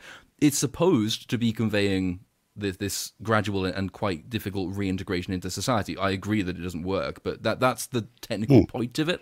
But It was It doesn't amount to anything. Well, Does it? they do mean, actually even have at to the end. address as to what happened to everybody who was in the Empire Why? after the Empire fell. Why? Because if you don't do this, and you can't explain his subsequent actions. No, but he doesn't need to be in the story. You need to see Mandalorian. Well, None of this needs to be in this. We don't know that he doesn't need to be in the story until the story's finished. So theoretically, you can get to episode 7 of this season, and all of this actually does amount to something that's incredibly important. However, that the problem is kind of similar to Andor's in the sense of pacing. It's also that it has a problem Andor doesn't have, which is that it doesn't actually have the depth and the intelligence underlying it. It's not a pointless scene. It's just a very badly deployed scene. Who was that guy at the end on the table? The guy at the end on the who's that fella? On the right. Yeah, on the right. No, right. Dave, his name is. Who? Oh shit! It's the Dave woman, isn't it? Oh, I really did not. Seriously. Oh, come on, Mega. No, we know what you're playing at. I thought it was another guy. I honestly thought it was another guy. MJ says it's the most diverse lunch table he's ever seen. It is. It is. Holy And crap, it is, Princess Fiona says pacing. I don't know what she's talking about. You know Also, what, on Mandalorian. The Lord is right. It is a nice idea, but this is in the wrong. Really, this is no in the need wrong. for it. It's This a nice is in the idea wrong show. executed It's in the badly, wrong. This is not. This is in the wrong show. Here's a question. Why the fuck do we give a fucking flying fuck about this character? Anyone? Exactly, and he's wearing Luke Skywalker's robe, isn't he, and clothes, but it's blue. You know, just when you thought the pacing couldn't get any slower, he gets into bed, and we have another 10 minutes of him walking around in his pajamas. Fuck me, really this is ridiculous. What are they trying to achieve here? Does anybody know? Look, there is really no need for this, right? All you need to do is introduce the character. He wants to do experiments. This girl offers him a way to do that, and then he gets trapped by her. That's all. We need to see him in his pajamas or talk to those guys about pink biscuits or blue biscuits, wherever the biscuits are. Why? We don't need any of this stuff. It's ridiculous. But then you agree that the scene has point and the problem is pacing. So as I said, you may be right. It does have a point, but the thing is, though, they could have easily done it in 5 minutes. Why get to the action? Why did she set him up? Yeah, exactly. What were the motives? That's the. This is going to be one of the. I say this is an interesting question, not because I'm actually interested in the characters. It's interesting because I wonder to what extent they're going to fuck everything over. So the way to make this even more pointless and redundant, or at least offensively badly paced, is if the point of all of this and the betrayal at the end is to set her character up going forward, and he's not in the show again because he's just been mind fried. And they have left open that as a possibility, that this was all kind of a misdirection. So he's nominally the target of the plot, but actually this is a means of reintroducing her. And obviously the implication at the end is that there is a sort of an Imperial remnant cell within New Republic society, and she's still working for some evil person. But if it does turn out that they have basically killed the guy off at the end of this episode, then I will come back and redouble the criticism of this entire scene, because you don't need 40 minutes to do that. So we'll see. It would be a terribly bad decision if they did do that, which is why I think they probably will, but hopefully they won't. Jim's got a solution to all the plot and pacing problems in this episode. There we go. Just shoot the fucker. That'd work. I mean, in every universe, you've got jobs like this. It's crazy, absolutely, and it's really well lit scene actually. But is this where he finds out that all the Imperial technology is getting decommissioned and destroyed? No, this is where I can't remember the scene where he gets more of those little things to. I don't know what he does with them. But he got more at the end of it than they. This is the payoff to the relationship building with the other characters. So he finds, I think she leaves some of the biscuits they were talking about in the drawer, and it's supposed to be sort of building that establishment of trust. And then as these scenes go on, the idea is you show him getting more and more frustrated with his new life, and that gives him cause to then go and break the rules, which then of course pays off in the conclusion. That is what they are trying to do, but they do take about 25 minutes at least too long in which to do it. And then we got like a scene where they have those glowy lollipops. Oh, and he tries to touch the mountain thing, and really funny, and all so that. Cute, what is the point of this? This one, I think you probably could cut this entire segment, because this is just trying to do what the previous scene was trying to do, which is to show that he gets to trust her more. I think this might be the point when she does start to suggest that he breaks the rules in a more specific way. But you have taken two scenes, and two long scenes, to do one thing, which is never a good idea if you're writing anything. Brown, you're having those anal problems. Didn't you describe it once as having a mudslide on your back patio? I did. I will say a mudslide is a world of hurt. Yes, so sorry you're having those problems there, Atom Gray. We hope you recover from that. Just plenty of cream. So we're still on Coruscant. We're still really witnessing the development of these two rather pointless and tedious characters, and nice name for the main character there. It just goes on forever, doesn't it? I mean, it's nice to see Coruscant. I thought the other interesting moments, and I think it's coming up any second, just in the background there, we have the tip of the biggest mountain on Coruscant, which is Geode, isn't it? Way smaller than any of the buildings on Coruscant, and I'm just wondering how the actual physics of that works. I mean, how big are the foundations of these buildings? And now I've done studies on this for my novel, right? So Coruscant is like, originally it was an ordinary planet, and they built cities on top of cities on top of cities. So the layers of construction have gone on over like centuries and centuries, and the planet's grown bigger because of it. and there are mountains on the planet's surface that still like poke up out of the top of the surface of the planet, right? Because it's right at the peak of the mountain. So they're a novelty, and they show them off like this. Now, they said in the show that this mountain, I sound like a right fucking nerd right now. They said in the show that this was the highest peak on Coruscant, which is bollocks, right? That's not true at all, because the highest peak actually resides underneath the main tower of the Jedi Temple, and it's empowered with Force energy. That's the highest peak. So they're talking bollocks. Although we know this is Disney canon, so who gives a fuck anymore? Stuart making a good point. The Rock has probably got the more character than anyone else in this scene. I think he's absolutely right. Maybe it's Giodi making an appearance. Swappers. Yeah. Swappers. Well done, mate. Oh, a bit of recognition for Swappers. There we go. Oh, a bit of geek cred. Thanks. No one else gets sound effects. I'm jealous. So here we go. She sets him up. She asks him to touch the Rock, and and he gets pranked. What is this fucking lollipop thing? The licking, and it doesn't seem to be making any progress with. It is all. Don't know. Don't care. Very strange. Who's got the microwave on? Someone Or is it a Star Wars sound effect?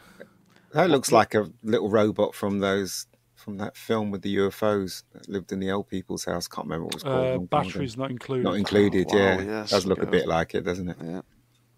Yeah, and the idea of what they're trying to do here is actually probably more to do with her than it is to do with him. It's the payoff is supposed to be when you realise right at the end that she's a cold, evil, calculating bitch. The contrast between her depiction there and depiction at the end is heightened because you've seen her being, seemingly at least, sort of cutesy and friendly and effervescent and a socialite. It's an attempt at character writing from a show which doesn't really do that very well. But it's boring. Well, That's well, the yeah, crime. but if this doctor isn't allowed to share his cloning technology, then surely he's not. And she baited him as well. Value. Why does she want to kill him? Is it because he was a turncoat? I don't know, but she baited him. She actually, encouraged him to break the law, didn't she? So she's ugly as well. Put it that way. So there you go. So Brown, can you just read Fiona's well-worded message? It's the only thing close to penis shape that she'll ever put in her mouth. There we go, folks. Seriously? That's we're going to the depths here of this kind of humour. This is where we've got to. But look, we have got to what I thought was one of the better scenes. I know, obviously, that's not paying much of a compliment, but this little interview with the I don't know what you call it, counselor droid. I don't know, but obviously, I did the parody of it in the opening segment there, but it asked the questions, are you experiencing any undue stress? Have you experienced any anger or resentments? What do we make of this scene?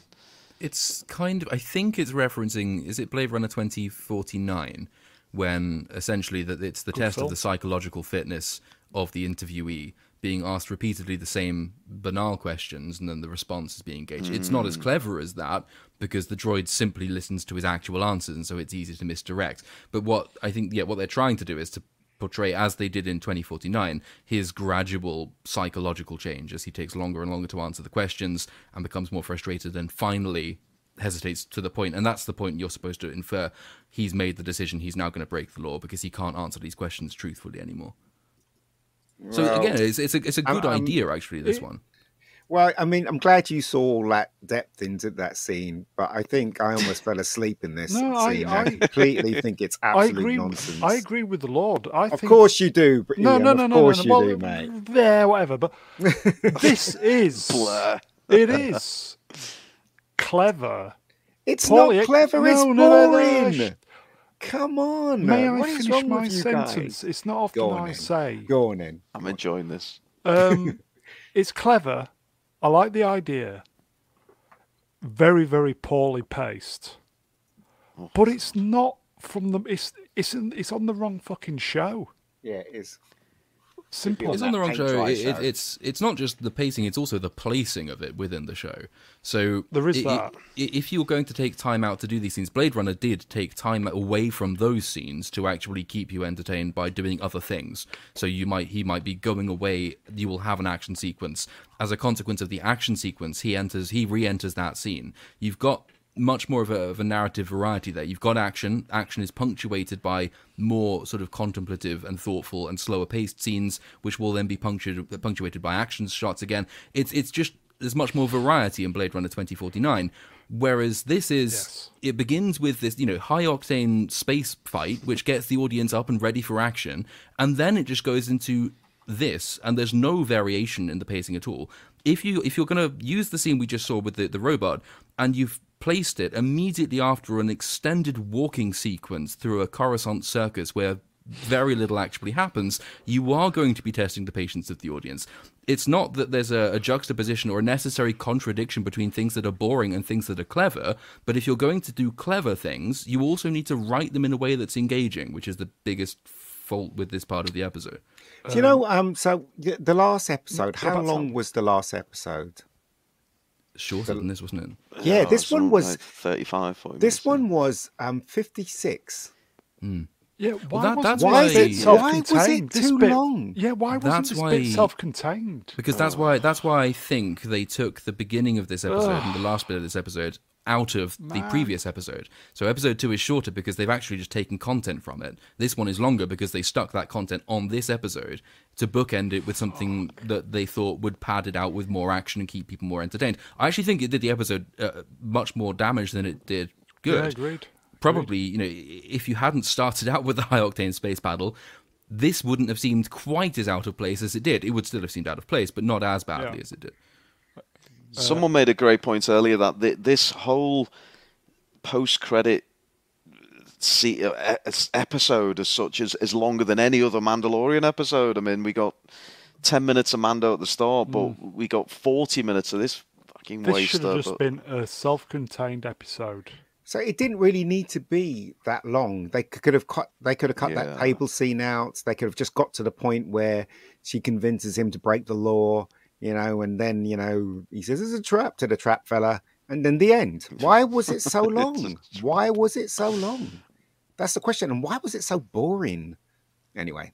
Guagnar has the answer. It should have been an episode in the Book of Boba Fett. Agreed. There we go. Yeah. Maybe it was. And they took it out and put it in this. Well, they stole 3 episodes. Unbelievably, we're back in front of this this robot again. It's like deja vu. And we're back doing the same interview, the same questions. But I think this is the scene where we see him starting to have, thoughts about maybe turning to the dark side as such. I don't know. Yeah, he's talking about doing his experiments, isn't he? Yeah. What do we think of this droid design? It's I don't know, a bit Too quirky. clinical. Yeah. Isn't it I knew you'd have a thought, entrapment? Zee. Isn't it entrapment? That she basically it's just honestly this What if these are all involved? sucks, man. This episode sucks. The only way I can see this plot going in my head at the moment is she wants him to have his mind erased because of what he knows. Yes. Tim just missed the start there, and he's just asked the question: is Mando in this episode? No. No, we're not doing Mando tonight, Tim. We're doing something else. Andy has really spent a lot of time really thinking about his review of this episode. Brownie, I'm going to get you to read it out. Take a big breath, Well, okay. moisten your lips. Here you go. Andy Mouse, 123, wingman of the channel. It was Shite. There you go, folks. Shite. It is though. It's absolute. Quick question: who's the top? Who's the top? She is. One on the left. Oh, good God! What is the relationship? Were they teasing any sort of romance or What with that thing? You're joking. Bromance. Oh no! I mean, bromance, right? Come on. In universe, she might have been teasing that as a part. Is it a of she her or a plan he? To get her to let his guard down. They. Z. That's No, some mighty I- fine I'm pectoral muscles right I'm there. so tired of seeing women that aren't attractive on screen That now. aren't I women. really am. Is it a woman? Sorry, am I making a It's, mistake? Yeah. I think it's Ruby Rose, isn't it? I'm just tired of it. I Just tired of it. do you know I went on the Internet Movie Database to see who it was for this episode. Yeah. Not listed. Well, not listed. I couldn't be bothered It is to go back it is to it's her. the same actress as in Ant-Man Quantumania. She's an MMA fighter by background. I can't remember her right. name. Okay. Right, so she'll something kick O, fuck out something of us other. then, yeah. Yes. Oh, Graham, You'll be able to kick the crap out of me. I will Bit call respect. her You've Sir from seen now on. Strange New Worlds, haven't you? I've seen 3 episodes of it. Yes. Is this the Helms they them from Strange New Worlds? No. No. Okay. No. I thought it was. Yeah. Same haircut though. Well, it's the kind of buzz cut, isn't it? The lesbo cut. Lesbo cut. So this is where he decides to go on the mission to go and retrieve the technology he needs to pursue his Yeah, own. they're like a portable lab kit. That's it, the lab kit. And then again, a rather tedious, drawn-out scene of will they, won't they, and we obviously know they will. But it just felt clumsy. I mean, it was literally clumsy. He was bouncing into everything he passed. But I don't know. Does anyone else think this was a bit quickly pointless? go back. Droids. Droids. Z? Does that do it Yes. for you? No. No. No, the droids in this, from the interviewer droid to the background droids, they just seem so generic. They didn't I really mean, have a Star Wars feel to them. Edge of Time says it. He said of arseless chaps, but not arseless droids. And there we go. I thought the location looked fantastic. I'd love to know where it was. Yeah, I mean, there's a lot to like about the visuals, but less It's so not the story. Docklands in London, Now, is it? can I just say that this guy stuck out like a fucking sore thumb when I saw this scene. He was just like standing there, gormless, like he's got a relation on the Gormless. production staff and says, "Can I be in this week's Mando?" And they went, "Yeah, put on this uniform and stand there." And that's Put on exactly these what white he did. marigolds. Yeah, looked completely out of place in that scene. Yeah, I mean, at this point, all the Disney fans are just sat there thinking, where the fuck's Baby Yoda? What am I watching? Yeah. Such a sophisticated technology, but all she needs to do is put a foot in the gate and it opens up again. It's rather convenient. And on they get onto the train. Now, look, Yes. maybe I was half asleep, but maybe I was losing the will to live, but I didn't quite get the interaction with this big, hefty character. What was going on here, anyone? No. No, No. no one knows, no one No. cares. Just said like a word. One word. They seem to. I think it was played as a gag. I mean, Yeah. Lesbo acknowledges him or has some kind of banter, and then he tries the same later on. And Did he have like a falls flat in its Walkman on arse. his head? Oh, did he say? Was this the point where he said "Happy Bendu Day," Yeah. which is the last day of the galactic week? Oh, Oh.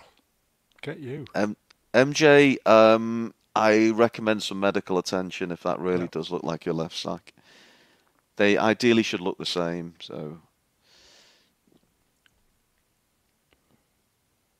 So again, rather protracted, drawn-out scene. Oh, Just bless their ears. always interested in kind of ship design, transport design. What's everyone's thought on this being a train? Does it really work when it's not on a track? I think it does. I mean, it's not like the train in Boba Fett, the sound train, the gun train that just randomly appears and massacres Tuskens, because the public transport would still exist on Coruscant. Not everyone can have their own private flying car. I think it works in this scene. Felt a little bit like Where I are the don't know. reindeers? Santa and his exactly Brownie. We were on the same. Yes. Yeah, Yes. it did feel a bit strange, but It's more of a bendy bus than it is a train, I think. yeah, it's a lot of benders in this particular episode. Oh. It's okay, Brown. I was on mute. No one heard it. So we carry on. More lingering looks. I mean, I don't know where this is going. Well, A gay Nazi and an MMA lesbian. I don't know what. There's no hope for this. She is, again, the point is the payoff at the end is supposed to be that she has managed to break through his social awkwardness. He's placing his trust in her visually and visibly more so as the train ride goes on. She's helping him open up. His trust in her will be repaid by her betrayal at the end. So it's supposed to be character writing.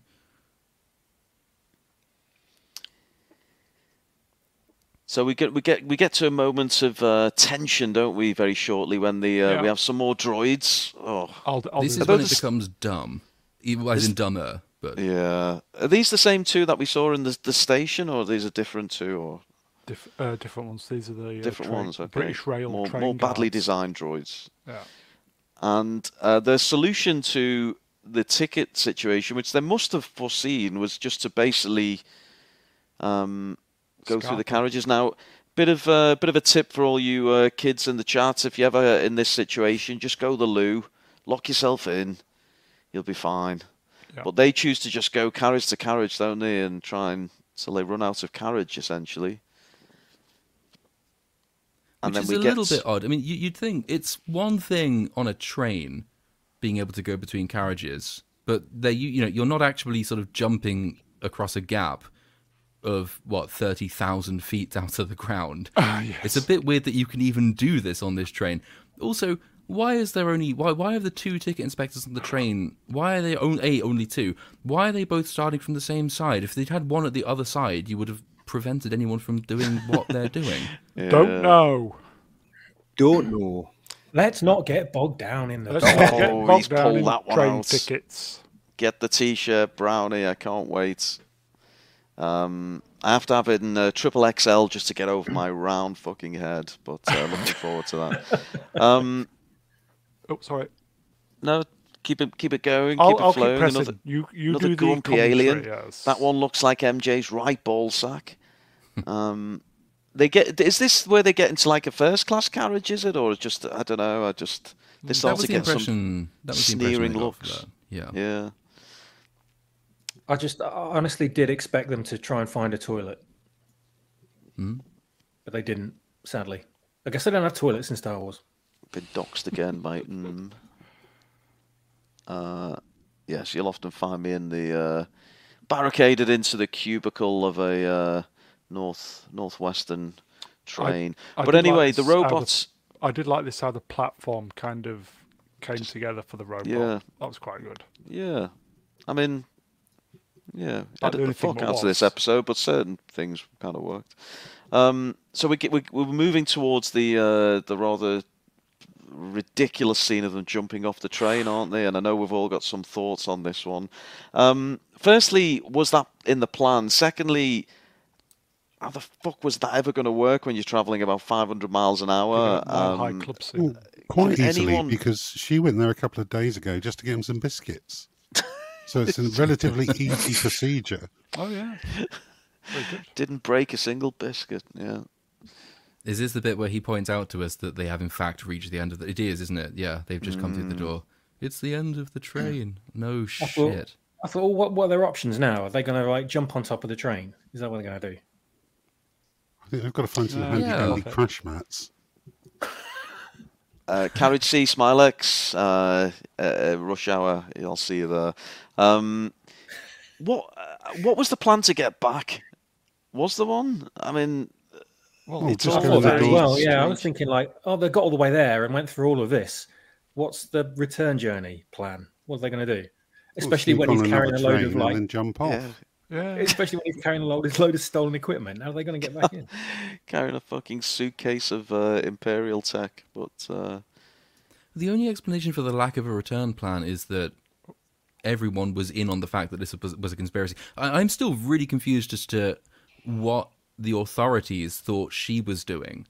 So, because if the authorities thought that she had essentially committed entrapment by breaking this guy out of his conditioning and taking him to do something illegal, then they've basically gone along with the idea that it's acceptable to just fuck up Imperial rehabilitated people by deliberately inciting them to break the law.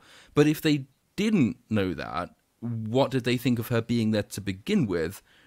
But that's the only thing that would have worked to explain the lack of a return journey, is that everyone was in on the fact that this was a one-way trip.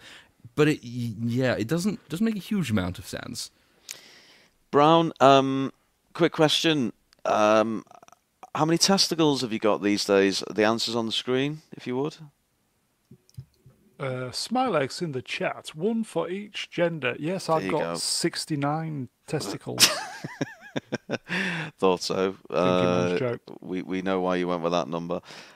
So they get into Someone who's done more recent Coruscant research than me might be able to tell me, but I thought there were specific sort of planets and shipyards where they decommissioned old spaceships, and I didn't think Coruscant was one of them. Why are they decommissioning Star? Well, why are they decommissioning Star Destroyers anyway? Because they're incredibly powerful and much better than anything the Rebels had. Essentially, the Empire's gone, and New Republic is a change in government. It's not something that's come in and just swept away every need for all of the old starships. If anything, they'd be using Star Destroyers, not decommissioning them.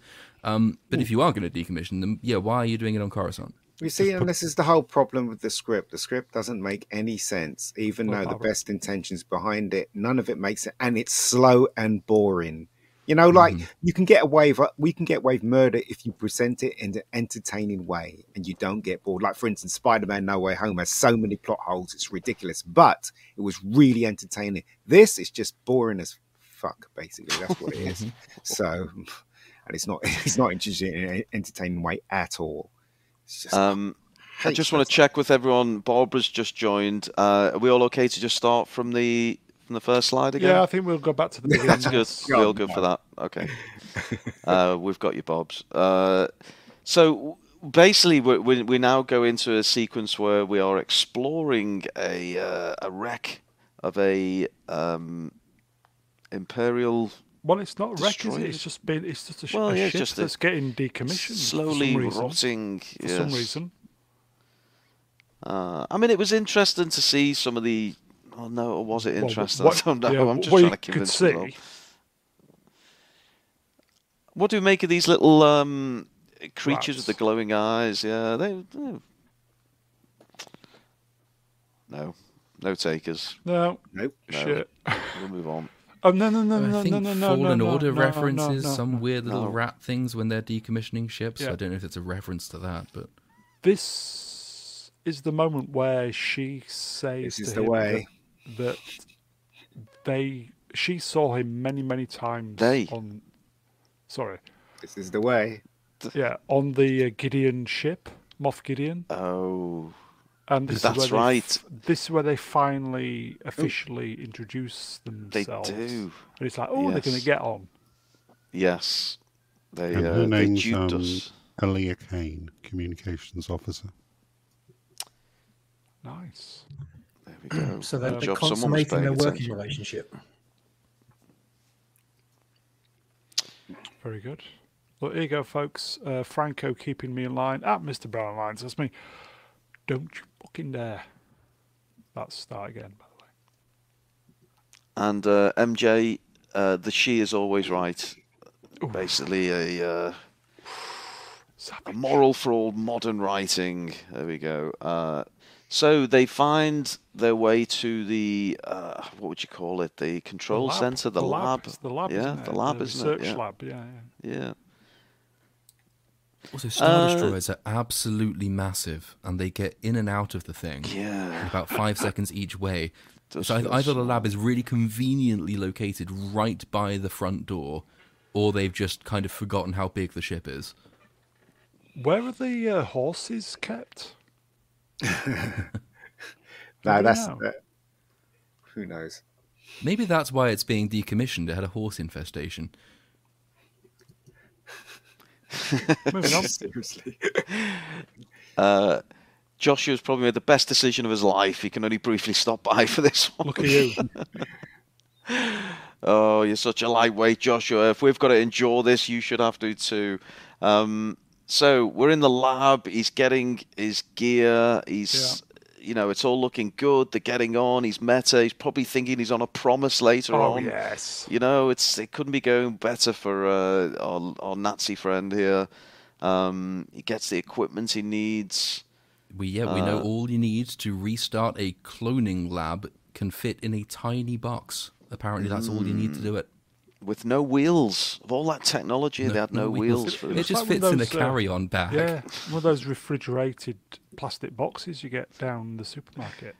Yeah. With obviously there's a couple of lights to make it look good.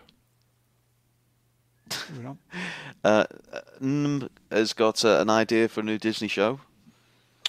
In the chat, she will star in her, well, we don't know, own show as the what? Thundergroin. Thunderbergorian. Never take the helmet off, love. Very good. Saw what you did there. It's very good. Joshua's not seen the episode yet, but he's anticipating a shit show. So yes, unfortunately, it's never going to reach the glory of The Last Jedi. But then what would, Joshua? What would? So they get their goods, and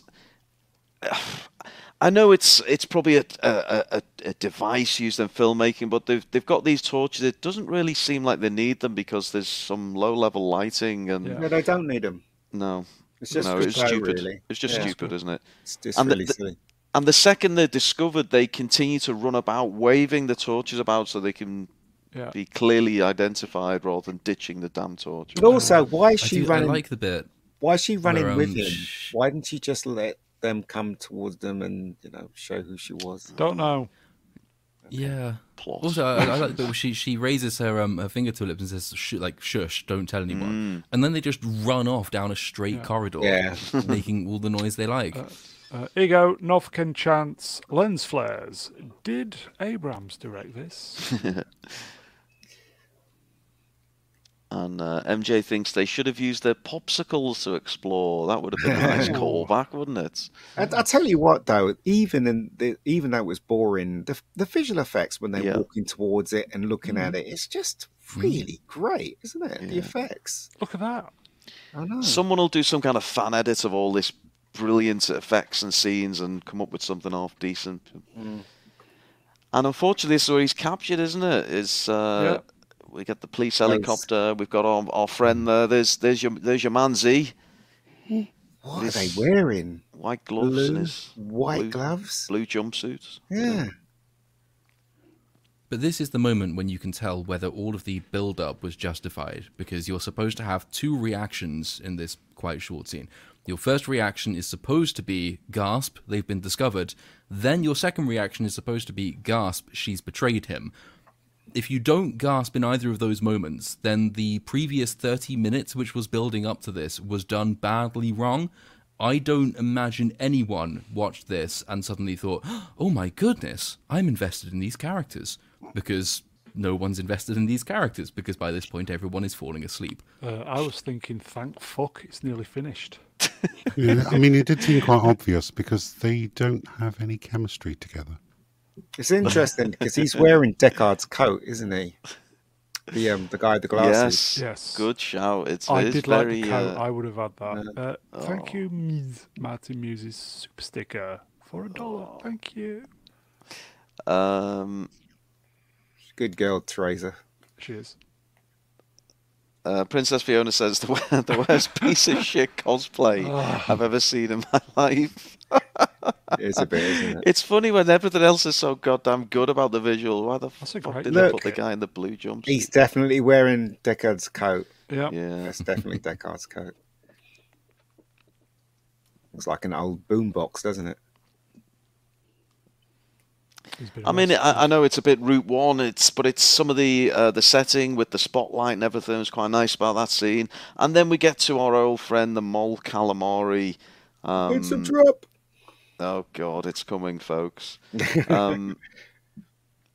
So yes, the Mole Calamari's explained that he's just going to go for a very subtle realignment procedure. I forget the way he phrased it exactly, but he's playing it down, obviously. Meanwhile, our Nazi hero there is kind of concerned that it's a brain wipe device. Mind flare. That's it, mind flare. Thank you, Z. But it's not. It furnishes you with pictures and rainbows and fluffy kittens. It doesn't rape your mind. But then she puts the power up, doesn't she? on the thing. So Yeah, it's sensual sex, and then it gets too rough and powerful, and then it becomes mind flaying. I don't know what her plan is, though. So she asks to be left alone because he's still her friend. So they leave her alone. When they come back to find that his mind has been exploded by the machine because somebody turned it up, there's literally one suspect, and it's her. I know. So what's she planning? What's her get out here? There's some saying the people that wrote this, they must be look. This is an inexperienced writer that's written this. It really is. AI wrote this. It's how it feels like. No, well, I looked it up. It's Jon Favreau and one of the guys from, drumroll, The Book of Boba Fett. Oh God, that explains why it's bad. Probably Here you explains go, a lot, F. yes. Person in the chats. For our anniversary, I bought my husband a $2,000 Blade Runner pistol replica from Rick Ross. Cool. Wow. It's a hell of a gift. Wow. Brownie, quick one before we get into this fantastic scene. You know, you went on that coke-fueled weekend in York a little while back, and you brought those two prostitutes back to the room with you. What did they say when you produced your whiskey bottle? They said, MJuke84 in the chat, we're just going to shove this up your ass. Is that fine? And the answer was, yes. There we go, folks. Confirmation on that one. So, look, I don't know how to. Let's just blast through these. You do the I don't know commentary. what to say other than they do the. It's a trap gag, don't they? Effectively, Yeah. He's lying on the table and he says, "No, you don't understand. I was, duped into this. It was a trap." And I don't know about anyone else, but my fucking heart sunk when they played that for laughs. I don't know. Any other thoughts on the it's a trap gag, the mol calamari? I mean, are they taking the piss at this point? Did anyone find it humorous? I don't know. Didn't find it humorous. Well, at least they didn't just randomly explode the wall and have him fly out and never reappear in the script again, Ruin. So How dare you? there is that. I know. So who's that guy? It's the new guy. Stuart says even a team of monkeys throwing shit at the wall. Yeah. Wrote this. Oh no! So he's getting his brain stimulus at a very low setting just to. Yeah, they're just going to mildly tinker with his brain, but General She wants to Lesbo there stay. cranks up the dial to 11. And I don't expect more of a reaction. I expect him to start jerking and foaming at the mouth, but he just seemed slightly aroused. I don't know. So she's going for the spinal tap now. Those controls, they look like something out of the 70s, don't they? I guess that's the point, isn't it? Yeah, there you I was go. expecting the wow, wow, wow, wow, wow. Yeah. effect. Look, he looks almost. He's got his teeth. He's got his teeth. He's obviously in pain, and she eats that biscuit, doesn't she? That she. I thought the popsicle would have worked better. I know they were doing the callback to the biscuit, but the popsicle would have been just slightly more deranged than I don't know. Who gives a fuck at this point? Also, it's a really strange writing decision when someone reviewing it has to use the phrase, I know they were doing the callback to the biscuit. That's already a strange writing decision. Call back to the biscuit. Did she go and get some more biscuits, or did she just go and steal his biscuits back? So it is. We think it's the end, but it isn't. No. Don't leave us yet, chat. We've still got more to come. We're back to episode 2 again. I deliberately left the blank part in the black piece of the screen. Just to when you think give it's our all eyes over, a rest. When you think it's all over, it isn't. It's not, is it? No. This is where we're going to overtime, isn't it? We're back with Mando, believe it or not. It's like a shit sandwich with Mando as the bread either side, and again, lovely visuals. But it was funny because I kind of lay on the bed to watch this episode, and I watched it, and then I must have fell asleep around about the opening credits, and I woke up at this point, and I didn't seem to have missed anything. Funny enough, it's funny how it works out. I don't get this. Oh, we're going back to the place where the crocodile was, aren't we? We are, yes, we are. We're going back to the clan of Mandalorians, and I lost the will to live by this point. Well, they Yeah, I missed the part during the Mines of Mandalore where they actually picked up the sample. I thought they'd just gone in because that was always going to be the problem. Is that if they had no proof, Awesome shit. they could just lie. So when they do turn up, and he says, "I've bathed in the Mines of Mandalore," and the guy says, "Yeah, you're lying." It's like, yep, fair point. That could just be it. But no, apparently he picked up a convenient sample of the water. Ego MJK84 in the chat. Oh God, is this the opening scene again? How the fuck do you think I felt when I was doing the slides?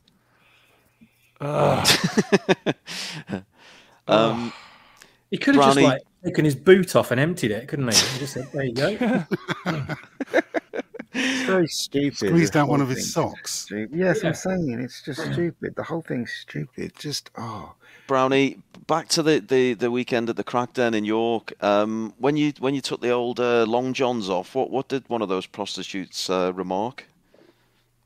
That guy has a small head. Oh, that's harsh. Don't listen to them, Brown. Pardon? You can get it out on the next stream. Apparently, you I can do will. that now. I'll piss later. Don't worry. So is Baby Yoda? Just remind us all, still here. Boo-bama. And basically, they're just trying to convince this clan that they are what do we call it? Redeemed, refreshed, Redeemed. Refreshed. rewatered.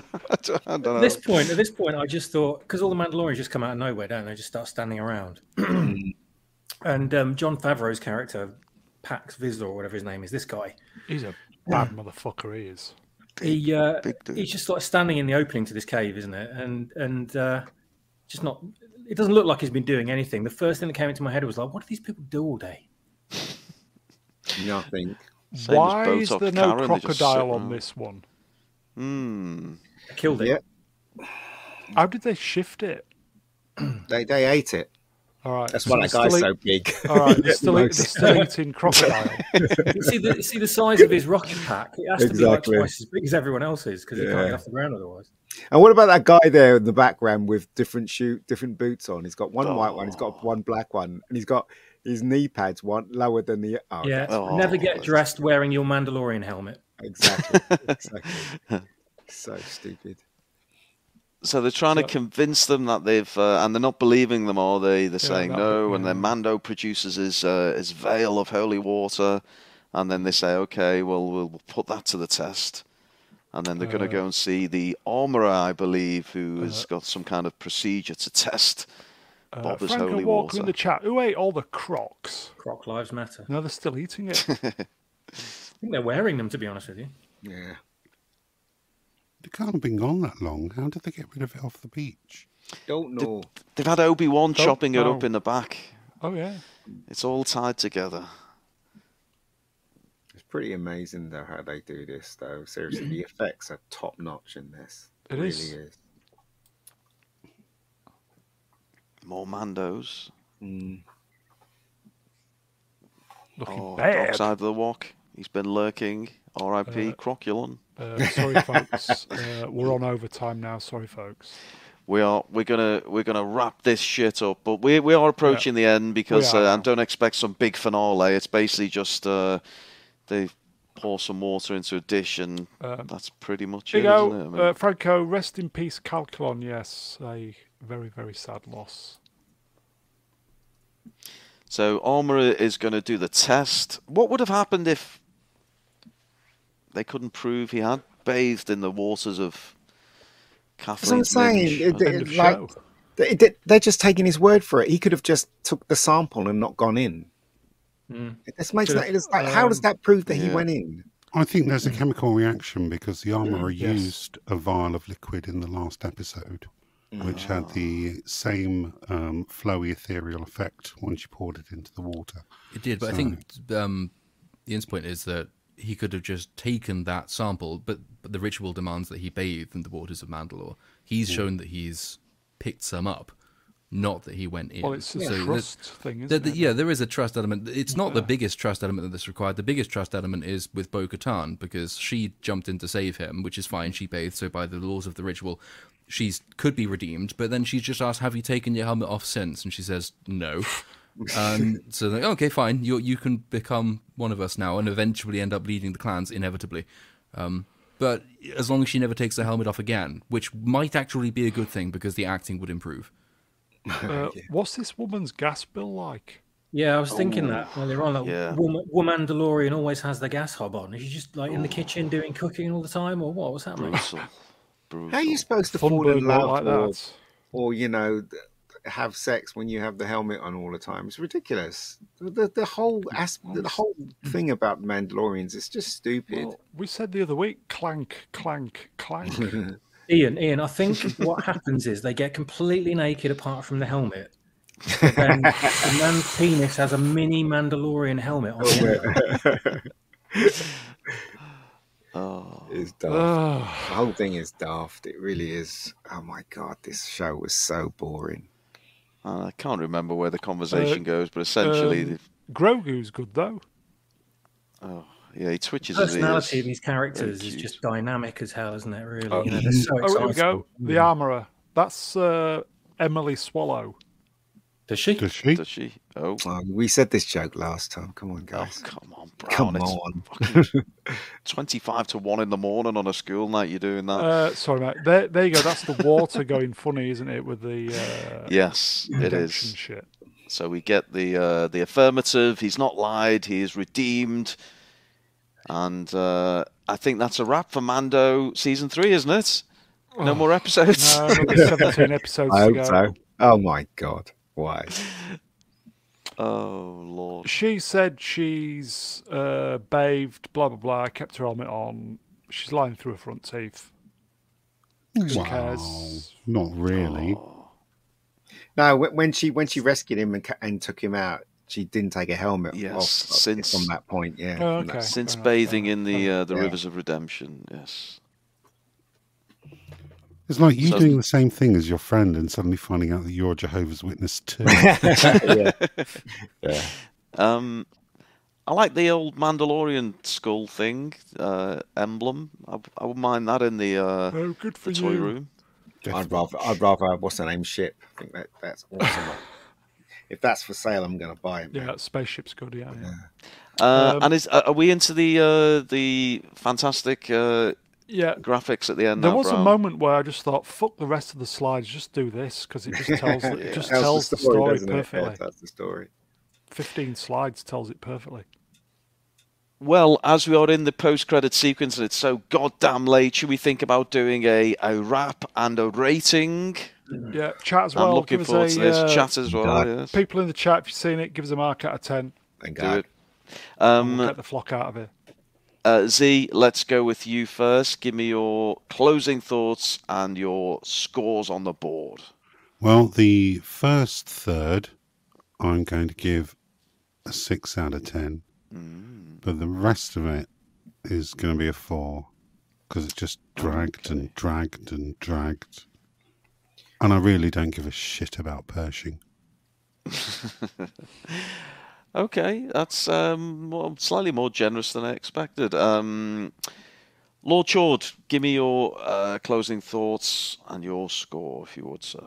I think I gave episode 1 a 2 out of 10. I would have given episode 2 like a 1.5. I'm probably going to give this one a 2.1. No, a bit higher, 2.3. 2.3 out of 10. I think it probably is the best of the three, which is just says more about the other two than it says about this one. Can I just pull rank? I don't think we should do half points on this. I'm going to have to round it down to 2, but that's There much you go less. then. That's more Well, realistic just then. to differentiate it, no, I'm going to say 3 to differentiate it, because it's not as bad as episode 1 or 2.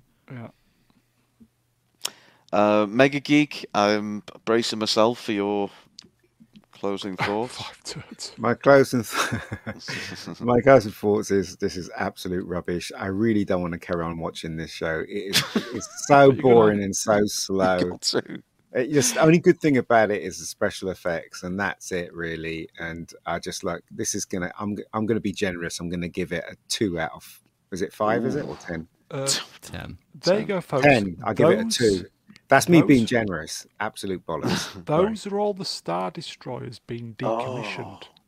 The graphics are just superb. Just literally just fast forward to the post credits. I think next week we'll just do the end slides be That easier? is still Mega Geek, there's bugging me, though. no doing a Gary Lineker on this show. You're going to have to come back next week, I'm afraid. We are explicitly told in A New Hope what use a stunt fighter is going to be against that. So you're telling me that they are voluntarily doing away with the entire Imperial Starfleet because stunt fighters are better. Okay, then. Fine. It's just stupid. It's because they don't think it through, do they? Just like what Ben is saying. Why would you? Why don't you just keep these damn things? Because they're so. Anyway, I give in. It's just ridiculous. Some things just rubbish. 2 dikes out of 10. Another score coming there. Swappers, can't wait to hear your closing thoughts and your score, sir. Oh God, Jesus Christ! I can't even remember this episode. Right, the first 5 minutes, I'd give about a 7, maybe 7 or 8, and that was mostly because of the effects; they were dynamite. But the next 40 minutes, a half point, and then the final bit about a 3 or 4, perhaps. So add all those up. I can't do maths. Oh, someone will do it in the chat. I can't. I've lost the fucking will to live at this point. Brownie, I'll save you to last. I'll give you my. I'm pretty much on a par with the rest of the group there. I think the opening scenes, if only for the effects, if nothing else, were let's say entertaining. The 40 minutes which followed just didn't belong in this show. It was fucking pointless and annoying. And then the closing scene just really wanted to wrap this shit up. I'm going to give it a 2. I'm going to give it a big fat 2. Ooh, Brown, take us home.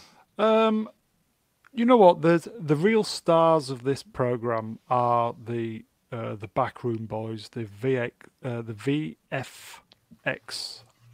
artists. The special effects people. They've recently had a bad rap with many Disney, Marvel type things, but I think. We know the story's shit. It's bollocks. The production, the way it looks, everything's just top drawer. And I'm going to give it. I'm going to be generous. 5, purely because of the hard work from the backroom boys and girls. Although the real stars are actually the ones you see in the backdrop of the space battles. Who is that? But anyway. And thank you very much for the shout-outs. Unfortunately, despite the generous tips, I don't think Brown can afford me. But I will be back next week if we are doing Mando next week. I don't know how many will corral into that one, but it can only get better, surely. Don't say that. It can only get better. I don't think so, somehow. I'm just fascinated where they're going to go with it. It's oh dear. Brownie, we got there. We should thank the guests, the chat, and thank God we made it through in one piece. 2.5 minutes. Have you got some kind of OCD going on? You have to get to an even number. Yes. Okay, give it your closing spiel, Brown, because I can't do it as well as you. It's been a rough ride, folks. It was torturous doing the slides. I've never felt as much pain as doing the slides for this one. You've had piles, so proper pain. Yeah. And he had a hell of a weekend in York with a couple of prostitutes. I know. I will say, chat, as always, you are truly wonderful. We are truly blessed. You are, the pups nuts, as it were. Always great to see you. I will thank the guests. I will thank Zee-ThreePIO. Always a pleasure, sir. Never a chore. Thank you. ASMR ending to the show. Yeah. The Mega Geek himself, Ian David Diaz.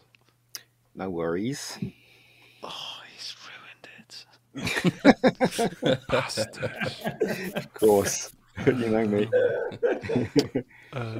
What's his name? I'll just bear with me. User User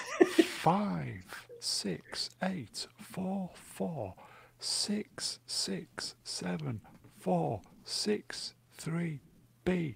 Thank you. You're very welcome.